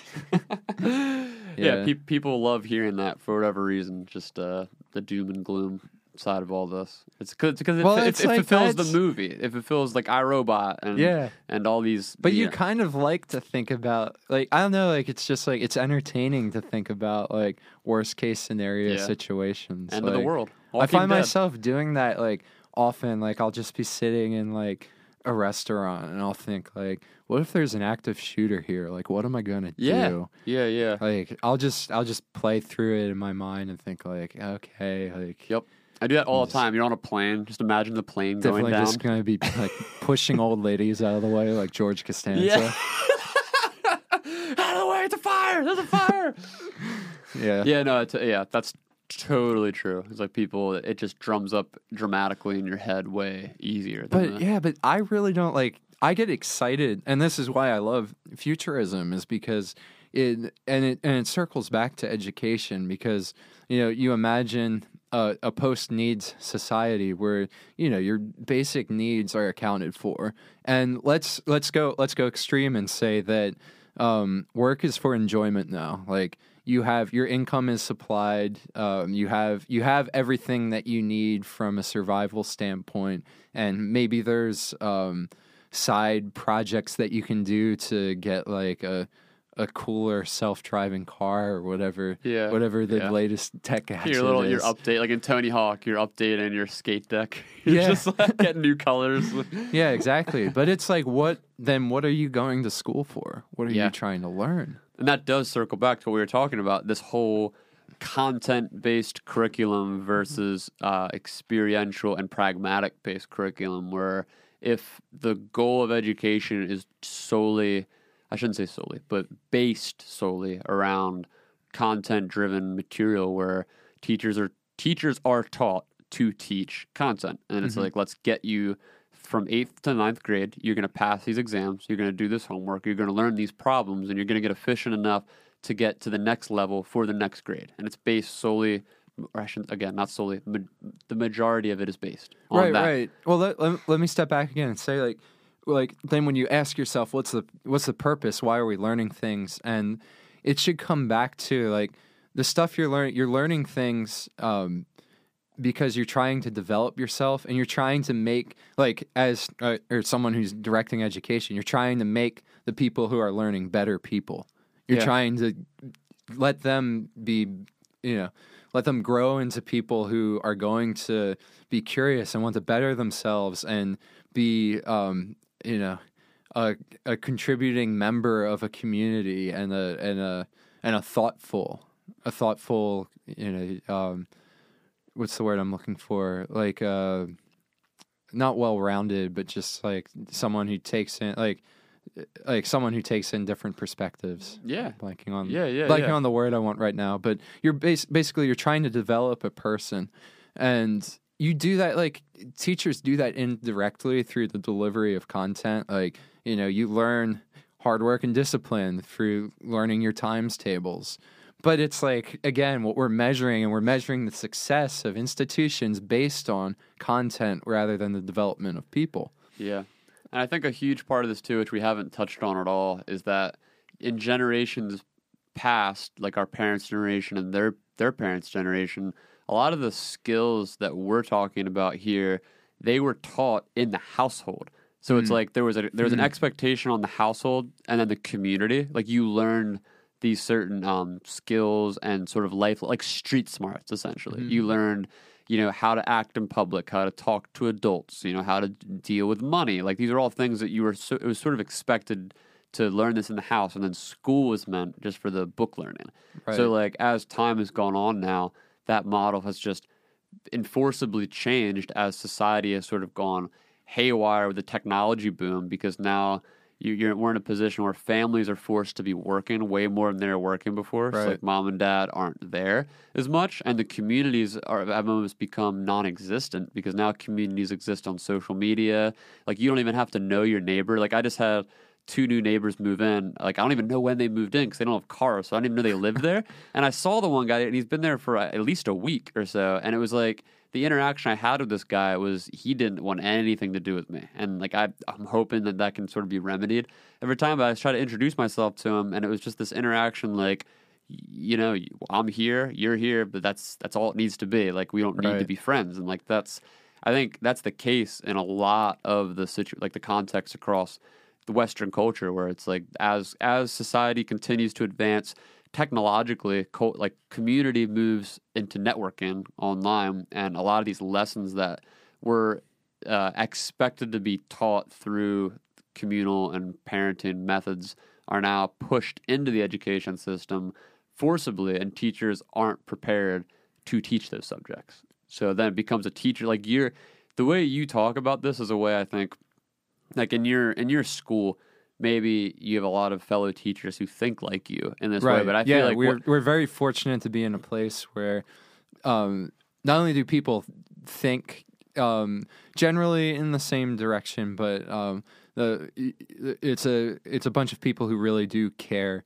And that's a unique position. Right, because it is a job. Like, teaching's a job, it's a paycheck, and it's like it's real easy, like, you know, to get complacent as you get older. And like, also when you're in a system that's not working well and it's your job and that's your career, and like, hey, you know, it's time to punch in. And yeah. And I think to the credit of most, like, I'm not trying to say like you're on a higher platform than just the average teacher, but I am saying that I think to the credit of teachers as an occupation as a whole, you have, not in every case, obviously there's bad teachers and there's bad people that get into teaching, but I think as a whole, when you look at the occupation comparatively to other occupations, teaching is filled with some really philanthropic, how would you say philanthropic? That? Philanthropic, yeah. Thank you, Mike. Is it philanthropic? I don't know. But any listeners would understand what I'm saying. But it's filled with people who really are trying to make a change and do good, because they're literally teaching. So, I mean, you can have bad teachers. They do exist. But I think in a lot of these situations, especially older people, like if you're in your 40s, like right now, or 50s right now, and you're moving into like a tenured position in your college, or not even tenured, but if you're at a high school or wherever, and you've just been teaching in this school for decades, maybe you haven't lost your passion for teaching and learning and all that, but you probably have become stagnant in your strategy, and essentially in how you're doing it. So it's not like teachers are these bad people that can't adapt. It's more that I think teachers in most cases are really good people doing good work. They just don't have the tools themselves to really jump ahead of this 8-ball that we're constantly trailing behind. Like, as an example, you're fascinated by futurism, you're fascinated by AI, you're fascinated by innovation. These are things that as you grow older, and you're also single. So it's like, that's a huge part of it. Like, as you grow older, teachers who are like married, have kids and stuff, and that becomes such a big part of their lives that they don't have the time or the energy to focus on these new and evolving things that really, because the wheels keep turning. Yeah, I keep trying to remind myself that, because it's like, you know, there's so many things that I'm interested in, and I have like I have my hands in many different pots, like passion wise, but like, you know, I keep thinking like I'm never gonna have as much time as I do now. Yep. Right now, this moment is all you. This moment is like this is it. There's no foreseeable, like, I mean, I love where I am right now, but like the idea of like having a family and kids, like I want to have a lot of kids. Yeah. And like, that's like, you know, God willing, that's going to happen at some point. And I just like, it's not impossible though. It's really not. I mean, I think you brought up Joe Rogan earlier. I mean, whether people like or don't like him, like as a well-rounded person, he's somebody who at the top of his game in what he does, he's constantly partaking in different activities, whether that's podcasting, UFC commentating, television shows, different entertainment, different projects, different hobbies. Like, he's always doing things and balancing family life. Right. So it is, and he's like, I mean, obviously an outlier in that way. Like most people, and I have no idea if he's a good dad or a good husband or any of these things. He says he is. Who knows? So like, obviously, I'll take him at his word. Assume the best. Yeah, right. I guess that's the good human but thing no, to like do. I mean, But- I'm not saying that like this is the end. Like got But the ball I know and what you're chain saying. You have the coming. most opportunity right now. I have the and most freedom. opportunity, but I also need to I need to get better at setting in like habits that are going to prepare me Yeah. for that time too, and just making healthy choices. Like, it's not a good idea to start like painting a picture at like 12:30 in the morning. Yeah. Like that's a bad idea. In the future, you won't be able to do that. No, Like, I that won't be an option. That won't be an option because then I'm making people close to me suffer by my like grumpy I didn't sleep yesterday Yeah. attitude. And a lot of that, too, I think comes with just being a well-rounded, healthy, emotionally intelligent person. Because I know there's a lot of people in my life, at least, that I look at, and, there's certain people that get swept up into life as they become an adult. Like, maybe they get pregnant early on, like maybe they get married just really really young, or maybe they didn't go to college, or maybe they dropped out of college and jumped into a certain career field. Now they're stuck. Like there's all these sort of pitfalls that you can easily slip into as a young adult, and honestly, like even on top of all that, the most simple one is getting into a bad relationship. I mean, it seems like nowadays it's so easy, like it's at your fingertips. Everything, like you have Tinder, you have online dating, like you have all these tools that like at their best are amazing tools, obviously, and they do so much good, but then at their worst, they sort of perpetuate like the most toxic features of relationships and people. So like as people, like if you're a good, well-rounded person and then you get into a bad relationship, that can just derail you for the rest of your life. Because then if you knock that person up or get knocked up, or if you just say, oh, this is a toxic relationship, but I'm going to see it through, and you get married to them, all of a sudden now, all this time and all this freedom for possibilities is put down the drain. Like how many people, like I know, and I don't know a ton, like at a close level, like not a close relational level, but there's so many people like that I went to school with or that I knew years ago, and they are just dreamers, people with great ideas, like things they wanted to do, talented musicians, talented writers, talented whatever. Then they got married and just now they don't do anything. And it's not that there's anything, I'm not saying that there's anything wrong with wanting to settle into a family and focus on that. In fact, I think that's admirable and really cool. But I think that there's a healthy perspective as someone who's an innovator or an artist or whatever, that there are ways to get into these healthy relationships where you can balance it. Because you see it all the time. And like it's so annoying when people, especially young people, look at it so pessimistically, like, oh yeah, like once you get married, like you're done, man. Like you can't do anything cool. You got no time. It's like that is such bullshit. Like it really is. I mean, there's so it all depends about who you are, what you're doing, who your partner is. Like there's so many factors involved. And I think if you're a healthy, well-rounded person, I think when you're a healthy, well-rounded person, like having a family becomes a constraint, like a creative constraint. Yeah. And it forces you to focus your efforts more cleanly. I think it also which I would argue is good. Right. No, I'm saying it's a good thing. It's a healthy constraint. And it's it helps you to what's the word? Like focus your energies. No, not just focus, but it helps you to avoid like the law of diminishing returns. Right, like I think a lot of times you can just put too much into something. Like you can overdo something. Some things are meant to just be the way they are. Like you make like a music project your life, and then it fails miserably, and now you have failed miserably, and your life is over. Whereas when you have a family, like that becomes sort of like your North Star, like your central focusing point, so that all the projects that you bring into your life surrounding that, when they go wrong, or like you two steps or one step forward, two steps back, it's way less of a destructive pattern that evolves after that. Oh, sure. Yeah. I didn't think of it from that perspective. Oh, my bad. No, that's okay. Yours was better. No, yours was better.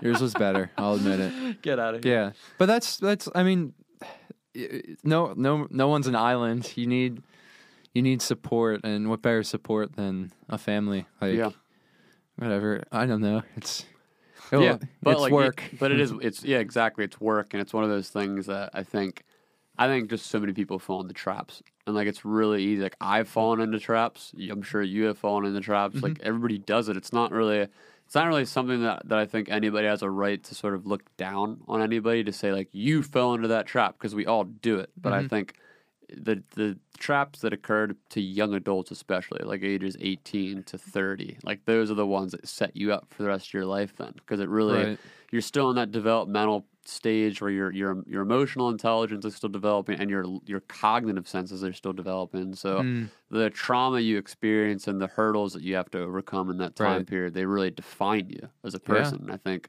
oftentimes really creative, innovative people who want to change the world do a lot of good. They get stuck, and it's tough because I mean it's you don't, you know, it's as you grow older, you know, your opportunities narrow into a certain focus. Like coming back to sort of the teacher's perspective, and I think that's where you get some of the wisest people, because then you get the true masters of their craft, and you get the true, you know, the people who have seen decades and decades of change, and they have a really well-rounded understanding of how the world sort of works in different ways, and I think that's amazing. But it's just something I think people. And I think that's the type of thing, like those types of experiences. Those are the things of value, and those are the things that will carry like value into the future, regardless of what happens. Yeah, you know, it's like. We put so much false value on like STEM education, or like learning, I don't know, memorizing the periodic table of the elements. Yeah. But it's like at some point, like that information isn't going to hold the same value, or like storing that information in your, we'll say like, biological minds. Yes, you know, maybe it'll be in your cyborg mind. Who knows? Well, you know, might not hold the same weight in 10, 20, 30 years. But like being someone with a lot of different experiences who can communicate that well, someone with a lot of emotional intelligence. Yeah. Like, you know, those are the types of skills. So how do we build, you know, those soft skills, the emotional intelligence skills? Because that's like, those are the things that are always going to be valuable, and that will hold, you know, they'll rise like gold into the next decades. Yeah, and like young people, I mean, just like anybody, but especially young people, like I was saying before, they're still in such a developmental. When I said gold, I meant digital gold in the form of Bitcoin. I got it. No, hopefully Ethereum. Yeah, we'll see. But hedge your bets. Hedge your bets, kids. Dude, that 2018 run. Let's hope for it. I was talking to Tyler Jones. I want to get him in here to do a whole crypto episode. He's like, I need to prepare notes. Like, so that'll be a fun one. But no, like I was saying before, I don't know, like with kids being in that developmental stage, going through the education system, kind of tying back to what we were talking about before, I think it's just vital when you look. I mean, I work on Twitter a lot, so you always see on Twitter people, like whenever like their tweet goes viral or something, it's rare. So when it happens, it's a big deal. The stereotype is a kid will always attach their SoundCloud. It'll be like, while you guys are all here, while you're all here, check out my SoundCloud, right? Because they want to express their craft. You know, it's usually like whether it's like a hip hop artist or like whatever songwriter or whatever it is they do. Like that's the thing. Like they have their passion. You know what I mean? And like then kids are always looking for their passion. They're always looking for their identity. They're putting it in everywhere. They're putting it in their relationships. They're putting it in their craft, and they're very rarely finding it through the traditional education system. And if anything, and if nothing else, at all, I feel like one of the biggest changes that could be made in that system is just how do you teach kids to take what they're passionate about on a tangible level and then relate that to what they're learning in school. Like, how do you mix and mash these skills? Like, say you're just really good at talking to people. Like, you want to talk to people, communicate. Well, there's a million job outlets for that. Like, you could be a radio broadcaster, you could be a podcaster, you could be a voice, overdubber, whatever, like someone who does professional voiceovers. You could, there's just so many ways. I feel like that when you ask a kid, what do you love? You know, like, what do you want to do? They have answers. And if they don't have answers, that's even sadder, because that just means growing up, no one ever asked them that, or they Right. didn't have an environment that inspired them to have that. So, I mean, I really think, Well, I think what's You know? sad is nowadays. I mean, I my interpretation is it's much easier to be a consumer nowadays. Let me rephrase that. It's natural to become a consumer, but it's never been easier to create. Like, it's never been Yeah, easier to yeah. like create high quality things. Like, no matter what you're interested in, like, the tools aren't far out of your reach to do what you want to do. Like, I mean, I just remember, like, when I was growing up, like, I loved drawing, and all I wanted to do was I wanted to draw things that looked like my favorite cartoon characters. yeah, And, like, all I had were, like, crayons when I was really young. And, you can only get so defined and like professional looking with like Yeah, a set of exactly. Crayolas. Like, it's not going to look right. Like, you're going to be disappointed. yeah, And it was like, I wanted access to like the same tools that like the people who were creating the things that inspired me had. Like, when I'm reading like Calvin and Hobbes, like, I want my drawings to look like Bill Walterson's drawings. Yeah, But yeah. the tools aren't always there. Like, the skills is one thing, like, you can develop the skills, but like, I didn't always have access to the tools that I needed. But it's like nowadays, like, especially in digital, like, where a lot of the content is that you're consuming is digitally created, like, you can create at that same professional level. Like, the tools are available to you. You can Yeah. take an iPad and you can make like a Marvel quality comic book if you know what you're doing. Yep. Like, It's the insane. access is there. Like, Trevor Noah talks about that growing up. Like, he like his philosophy of education would be, I'm putting the label of philosophy of education on his words, but he would agree that or I hope he would agree that, like, you don't necessarily need someone to tell you how to do things. You need access to the materials that you need access to the resources to do what you want to do. Yep. And in his case, like, before he was a comedian, he was a DJ, and through happenstance, he had access to like the equipment that he needed to become a DJ. And Yeah, so yeah. he had a personal computer at a time when, like, in the townships in South Africa, it wasn't easy to find a personal computer. And Yeah. he's able to use that to craft his skills as a DJ.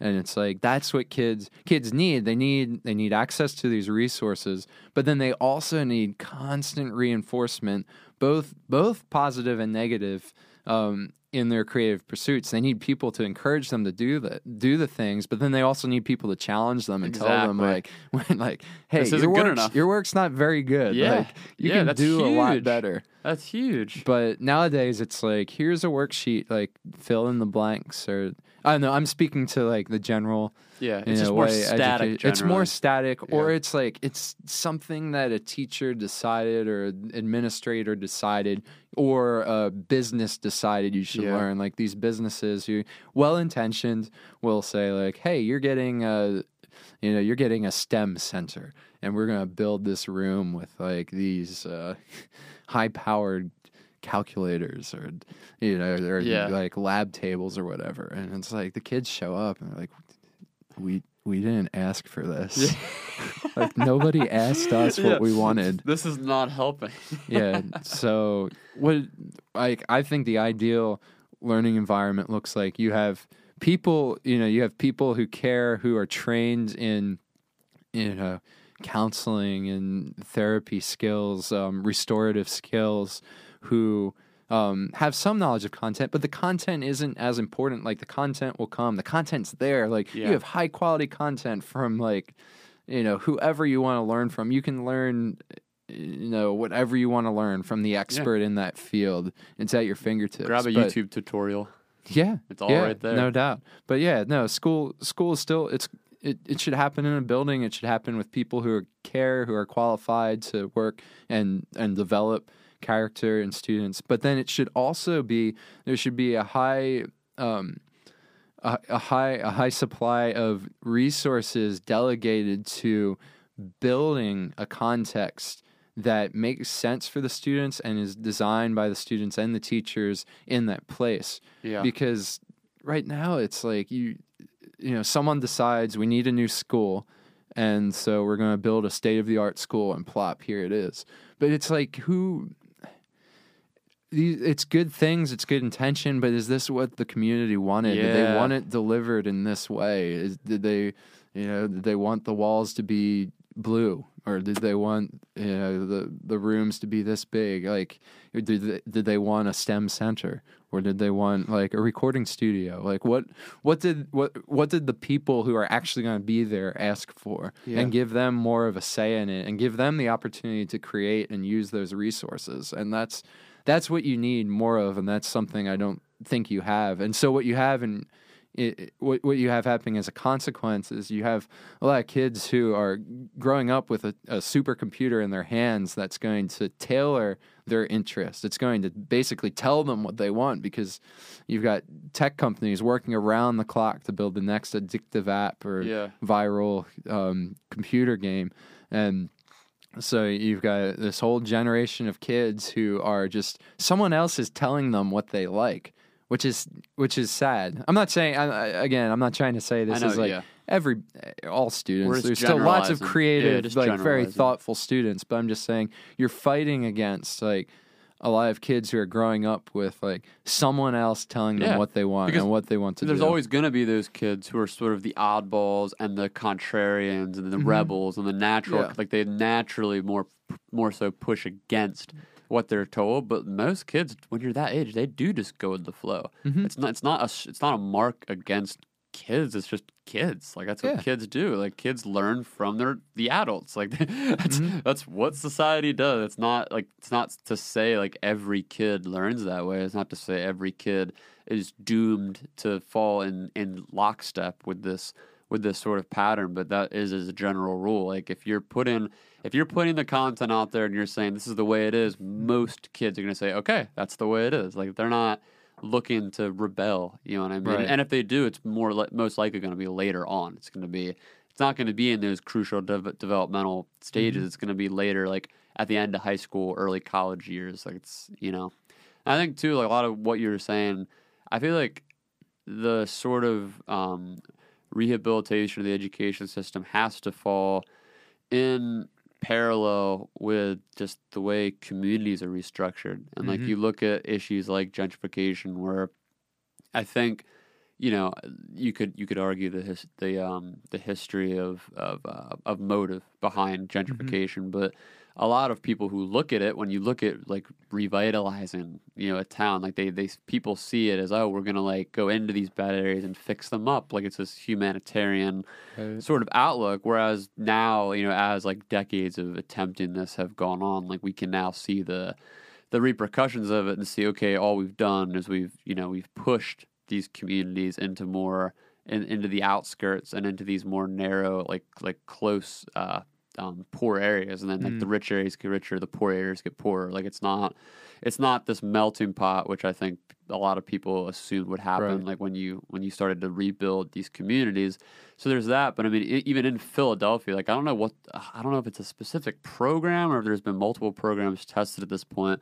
But I know in Philly, there's been attempts at restructuring communities, especially to kind of like combat gentrification, where like people have gone into communities. I'm pretty sure Mount Airy is one of the areas, or I'm trying to think of some of the other like township regions, but there's certain areas of Philadelphia where people have gone into them and they've essentially revitalized the park systems, and they've revitalized like museums and public places and putting coffee houses, and there's a lot of third places where it's really essentially gone up against the traditional understanding of how gentrification would work, and it's brought these communities of Black, white, Latino, etc., races and classes together in a more, I guess, societally productive way, where people are living amidst each other in a more, like healthy, cool way. Whereas, and I think that as we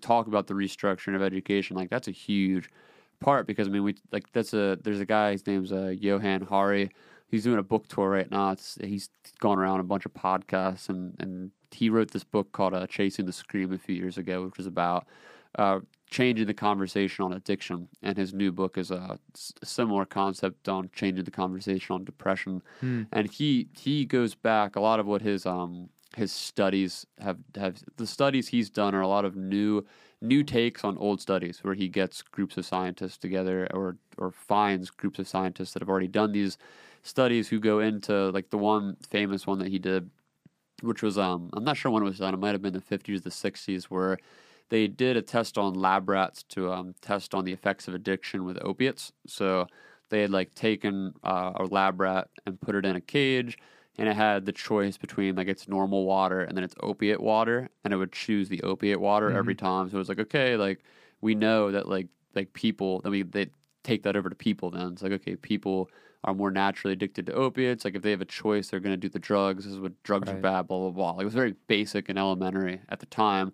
Whereas now they've redone that study, and they've taken the same concept where they've taken the cage. They call it like rat park or like rat paradise or something like that. Right. And they take the rats, they have a bunch of them. They take that rat, put it with a bunch of other rats, and they have a bunch of activities like wheels and games and balls or whatever they can play with. Then they have the same water system there. One has opiates and one's normal water, and the rats don't drink the opiate water at like any. It's if they do drink it, it's at such a minuscule rate. Like, it's basically nullified. So the idea is that so much of what we teach in addiction is environmental. Like, we're taught mental health as a whole that it's biological, and like once you're biologically given this disease, like, you are now doomed. You're going to be an addict. You're going to be an alcoholic. You're going to be depressed. Like, and what his work is trying to show is that it's not always that black and white. That in most of these cases, there's a large environmental and just in general social factor that's often neglected that we see with these cases of gentrification versus community rebuilding, where when you put the efforts and the money into rebuilding a community, and like you put the resources there where people can come together, it actually works. We're way more afraid to do that. I think it's like society is way more afraid to do it. Like, communities don't want to entwine. It's like black community, or I should say primarily white communities don't want to entwine with black communities. There is a vice versa there, but it's a class issue on a lot of scales, where it's like there's a tendency for white neighborhoods to move out versus like right. But I think that the impression I get is that is starting to change. Yeah, me too. People like to be in environments with people who are different than them. You could even say it's trendy or hip now to be part of a diverse community. But where that breaks down is education again. Yep. Because it's trendy and hip until you've got to send your kids to a failing school. Yeah. And unfortunately, it's like all these failing schools are concentrated in the urban areas of the U.S. And so, you as a parent who has means, it's like you're not, like, if you care about your kids, you're not going to send them. Of course, to if you're a middle class white school. parent, like, you're not sending your kid. You're not going to do that. Yeah, you won't. So live you're going to outsource. You're going to go to a private school or one of the top tier, like one of the selective public schools. Exactly. The admit schools where you have to pass a certain criteria to get in. So it's it really does come back to reshaping the way education is done, because I think a lot of those problems with gentrification can be alleviated by some of the techniques that you're talking about, but it's it only goes so far when well, they need each other, because when you're talking about like those kids, like your students, like the kids that are coming in, they're coming from broken communities. So you know what I mean? So it's like if you're raised in a community that's completely devastated, there's no jobs in your local neighborhood, like your dad's a crack dealer or your dad's in jail and your mom's working a bunch of part-time jobs and all your friends are doing drugs, like, et cetera. Like, if that's the environment, and that's, again, obviously, that's like the generalized outlook at this lower class level. But right, and it's and I know what you're saying. I just want to preface that by saying you can say broken communities from some of those aspects, but there's also lots of there's lots of positives and good things that come out of it as well. I'm just talking about like people always want to take the rescue mindset, exactly. but and you're just extracting all the bad things of it, and a lot of those communities are super tight. And they're really, really the community is like a family, and they all know each other, and they all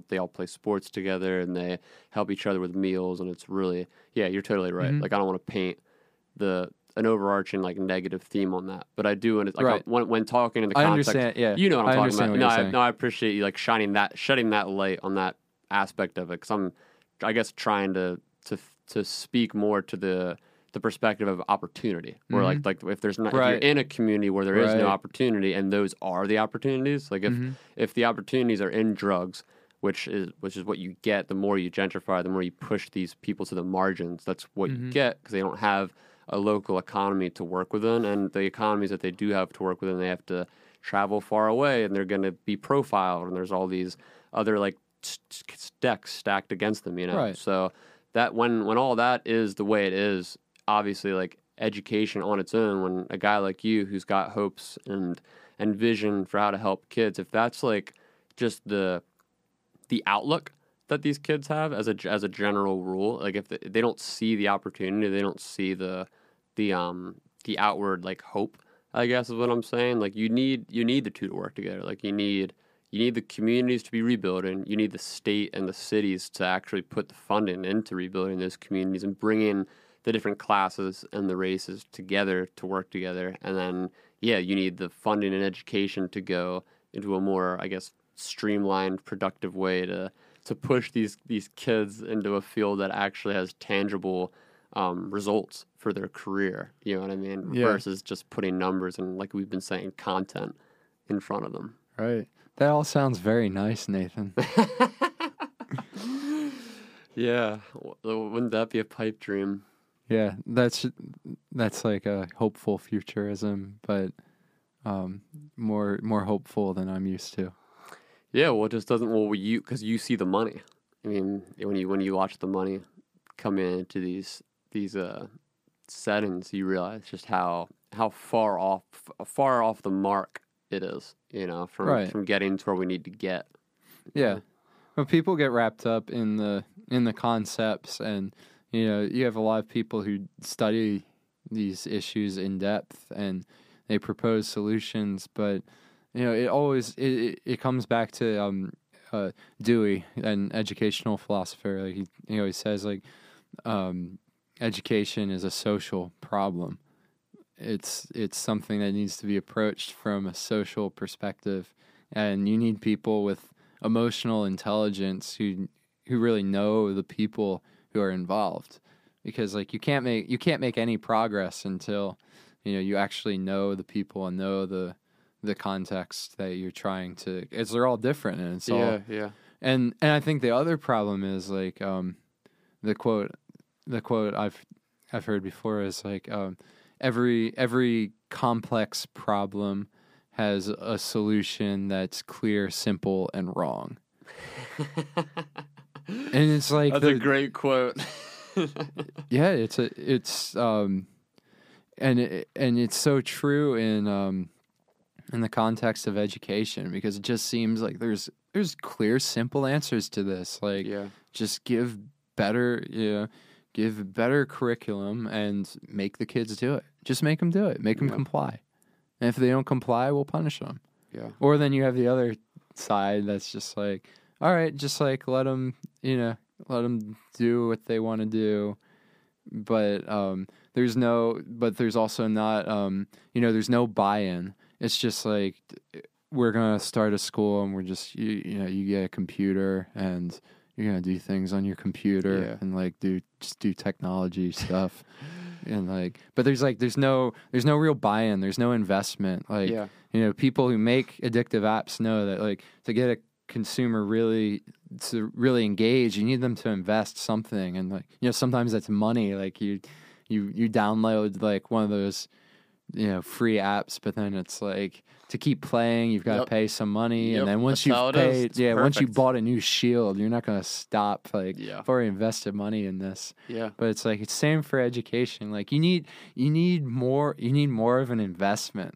Otherwise, it's not going to mean anything to you. It's just like this is a place that I have to go to, and I have to learn these things. And if I don't do it, then someone's gonna punish me for it, or I don't know. It's just the whole philosophy behind it needs to be adjusted, and I believe that it's hopeless right now. Like the way things stand, it's hopeless for things to really change. Mm-hmm. Like I think you can experiment and you can find like little successes, but for things to really change on a large scale, and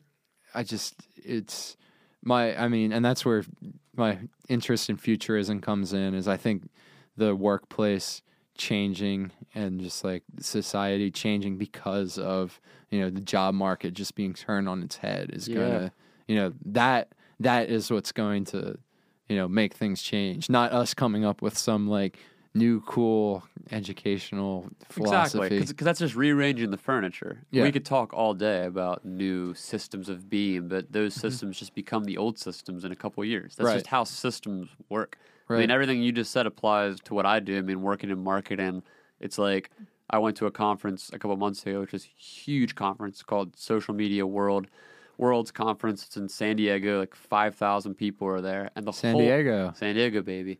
But the whole thing, it's based upon like there's millions and millions of dollars put into this thing. You have all these huge names, these big speakers that come in. There's a bunch of the panels and talks, and people are taking notes, and everybody there, they either work at an agency or a marketing firm or whatever, or they're an entrepreneur trying to figure stuff out. Right. And everything, I shouldn't say everything, because there are some true innovators that I met and saw that really did spark some of the good juice like that we're talking about here. But the overwhelming majority of what was the content that was given there was just that. It was content. It was literally like teaching a classroom of students. It was them talking at you.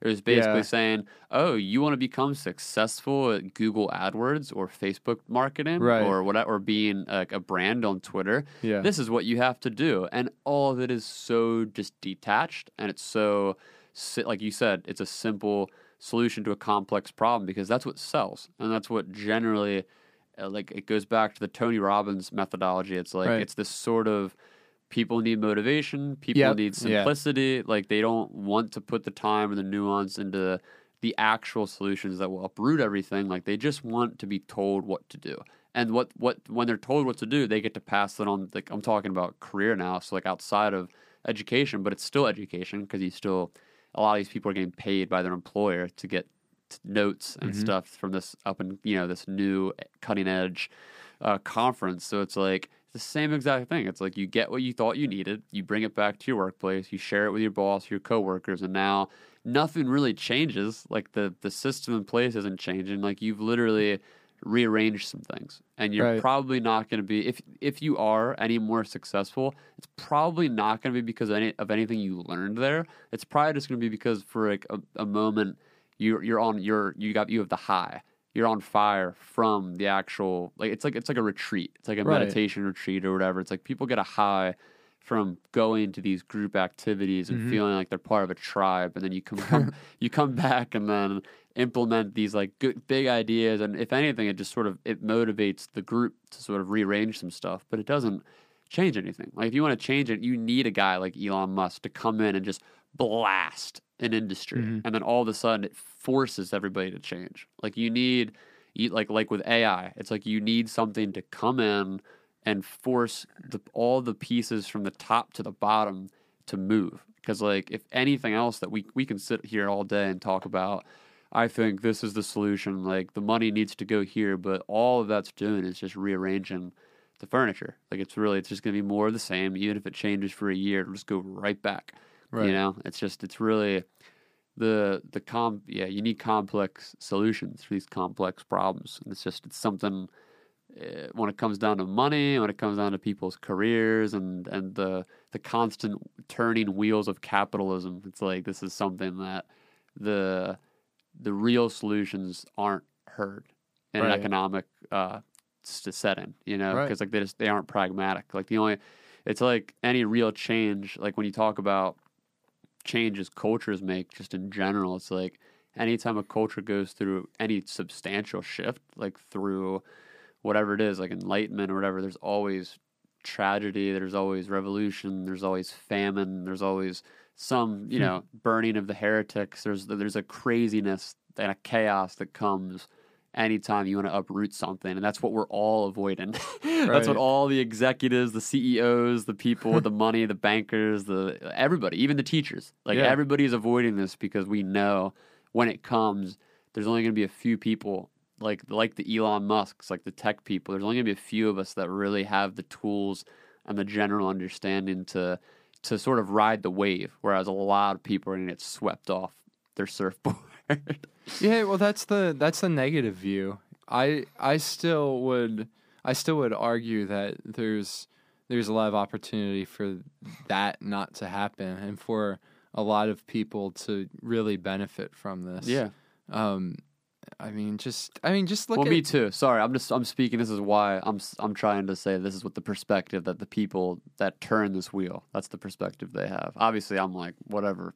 Like sweet Right. change, revolution, awesome. But I think that's why there's a lot of reluctance to make those changes, because there's a lot at stake for the people that have skin in the game. You know. Yeah. So that's why. Yeah, there's a lot I'm of more hopeful too. Sorry. Oh, no, I'm not it's attacking easy. you. It is easy to Nate, see we're in the this negative. together. I know. when the revolution your comes, side. we're gonna be. I'll call you. We Yeah. can. I'm on your side until like a solar flare hits the atmosphere and knocks out our electricity. Dude, And, like, even then, you can come. I'll have canned food. It'll be fine. Yeah. You can come over. I'll have a shotgun. I'll take all your You can food. kill me and my family. Too soon. Too soon. Too soon. After watching A Quiet Place. That Oh man, stop! That was I- so good. One of my favorite movies in recent memory. I saw it. I saw it in a packed theater, and at one point in the movie, someone in the audience got up to go to the bathroom, and they like tripped down the stairs No. and made a loud noise, and like the entire theater gasped and looked at them. But the best part was the person who like kind of fell. When the audience looked at them, they struggled to recover and made more noise, and like the person who fell, the reaction was like, oh no, like I've awoken the creature, like we are all gonna die now. Yeah. And then there's like this moment where like was in the movie. like and then we were taken out of the movie, and we're like, no wait, He just fell. It's yeah, fine. he fell, it's okay. That's Then we all went back insane. to the movie. Oh, such a good movie. Wow. That's hilarious. I'm sorry, like I just can't get over You Jim just I know. getting slaughtered Dude, at the end. Stop. Spoiler Oh, alert. shoot. Spoiler alert. I mean, getting I gotta, awarded. honestly, dude, Getting awarded. I'm all about spoiler alerts when it's like the first week of a movie. Anything after that, I'm like, screw off. I I'm didn't even know sorry. it was in theaters anymore. Yeah, exactly. I'm sorry, but like there's always that person who's like, it's a month or like Yeah. 2 weeks after an episode of a show airs. They're like, spoilers. It's like, dude, the episode was 2 Yeah. weeks ago. What are we like 4 hours into this? Yeah. If you made it this far, and that is Oh, your it's biggest so problem late. with this, It's then so late. oh man. I feel Well- like when you're like a big name, like I'll listen to podcasts that are like 3 hours long. Yeah. When it's like No one's gonna listen to this. I don't know. For 3 hours. Like If anyone listens to this and it makes it to this point, you need Yeah. to DM me on Twitter. I will mail you Steakum coupons. how many? 2. $10 worth It's of Steakum. $10 worth If anyone of makes products. it, and wait, there's got to be a cutoff date, because I don't. What if this podcast takes off in a month and then everybody comes back and listens to this and it's like, give me my Yeah. coupons. The cutoff date is June 15th. Totally arbitrary date that I just picked out of my head. So by June 15th, if anyone makes it to this point, you can DM me on Twitter. 2018 in the year of our yes, Lord. 2018, because God knows this podcast will get archived and people will look back at how Yeah. stupid these two idiots sounded in 2018 Yeah. trying to. Well, just think, everyone in our family from this point on will likely have the ability to listen to this. Oh So my like God, it's we're so talking about weird. like our kids, our grandkids, great grandkids. Yeah. Like As long as there's no like grid, what do you call it? Like the grid doesn't get knocked out, which I don't think it will, because everything's underground. Unless, I Yeah. guess it's possible, but who knows? yeah, Who knows? Who knows? But as long as the grid Who knows stays where the up, Googles are keeping all their information these seriously, days? it's just, seriously, who does know? Who knows? Hopefully, dude, I hope this stuff stays around. Even if this is a recording where like grandkids or whatever look back and it's like that grandpa was an idiot. Like I want that. Yeah. Because of course you want that. Like it's just I was talking to Nelson, our friend Nelson, about this the other day. It's like so much of how we look at our own parents and their parents. Like you look at them through the lens of their failures, and it's like as when you're young, you think, oh, mom and dad are the worst because of these reasons. But you get older and you think. That's how you learn. You Right. learn through all they were grown-up children problem solving the best they could, which is all we're doing now. We're just a bunch of older dummies trying to grasp these complex topics that we just scratch the surface on the best we can, and that's it. You pass it on. Let it be known that Nathan Alabach is using GarageBand and the stock compression tool to record this podcast. So This can only get better from here. serious. This is ground level. How But- dare you expose me? Yeah. Mike just like peered over at the laptop. He's like, "What are we looking at? What are we using?" Yeah, I don't even have logic. This is the ground level of Ground level. podcasting. You gotta start somewhere. It's like Yeah. when the Beatles were like playing Squires and Epiphones. Yeah, that's us. This is All my right, so- Squire. Or whatever the Epiphone was of shoot. The what was- Squire of Epiphone. Is that No, what you're no, trying to say? no. I was thinking of Rickenbacker. What's Rickenbacker's I Squire? have no idea. I'm such a dummy when it comes to Yeah, music. who knows? Hey, let's talk about sports before we go. Okay. Because that's how you know. That's how you know the podcast is that's how done. that should be it. That should be like your thing. Like you know, talk a li- instead of like talking about something serious or spiritual, it's Yeah. like we talk about sports. It's like you do a whole episode on something like the future of education that just ends like, so the Eagles. yeah, we really fizzled out there. Yeah, we did. I think that's how, the first few of these are just gonna go. Yep. It's Okay, like- perfect. EAGLES. Eagles. You can just do that anywhere now, Yeah. and people will respond. I'll put that in the intro to this podcast. That'll be like the sound bite. Just that with some music So you can behind guarantee no one will make it to this point it. Yeah, in the podcast. definitely. Dude, well, thanks for hanging out and Sure. like dropping those knowledge bombs and for conversing about very important topics that aren't conversed about enough. Of course, it's my pleasure. It was awesome. All right, everybody. Peace. Keep it crispy.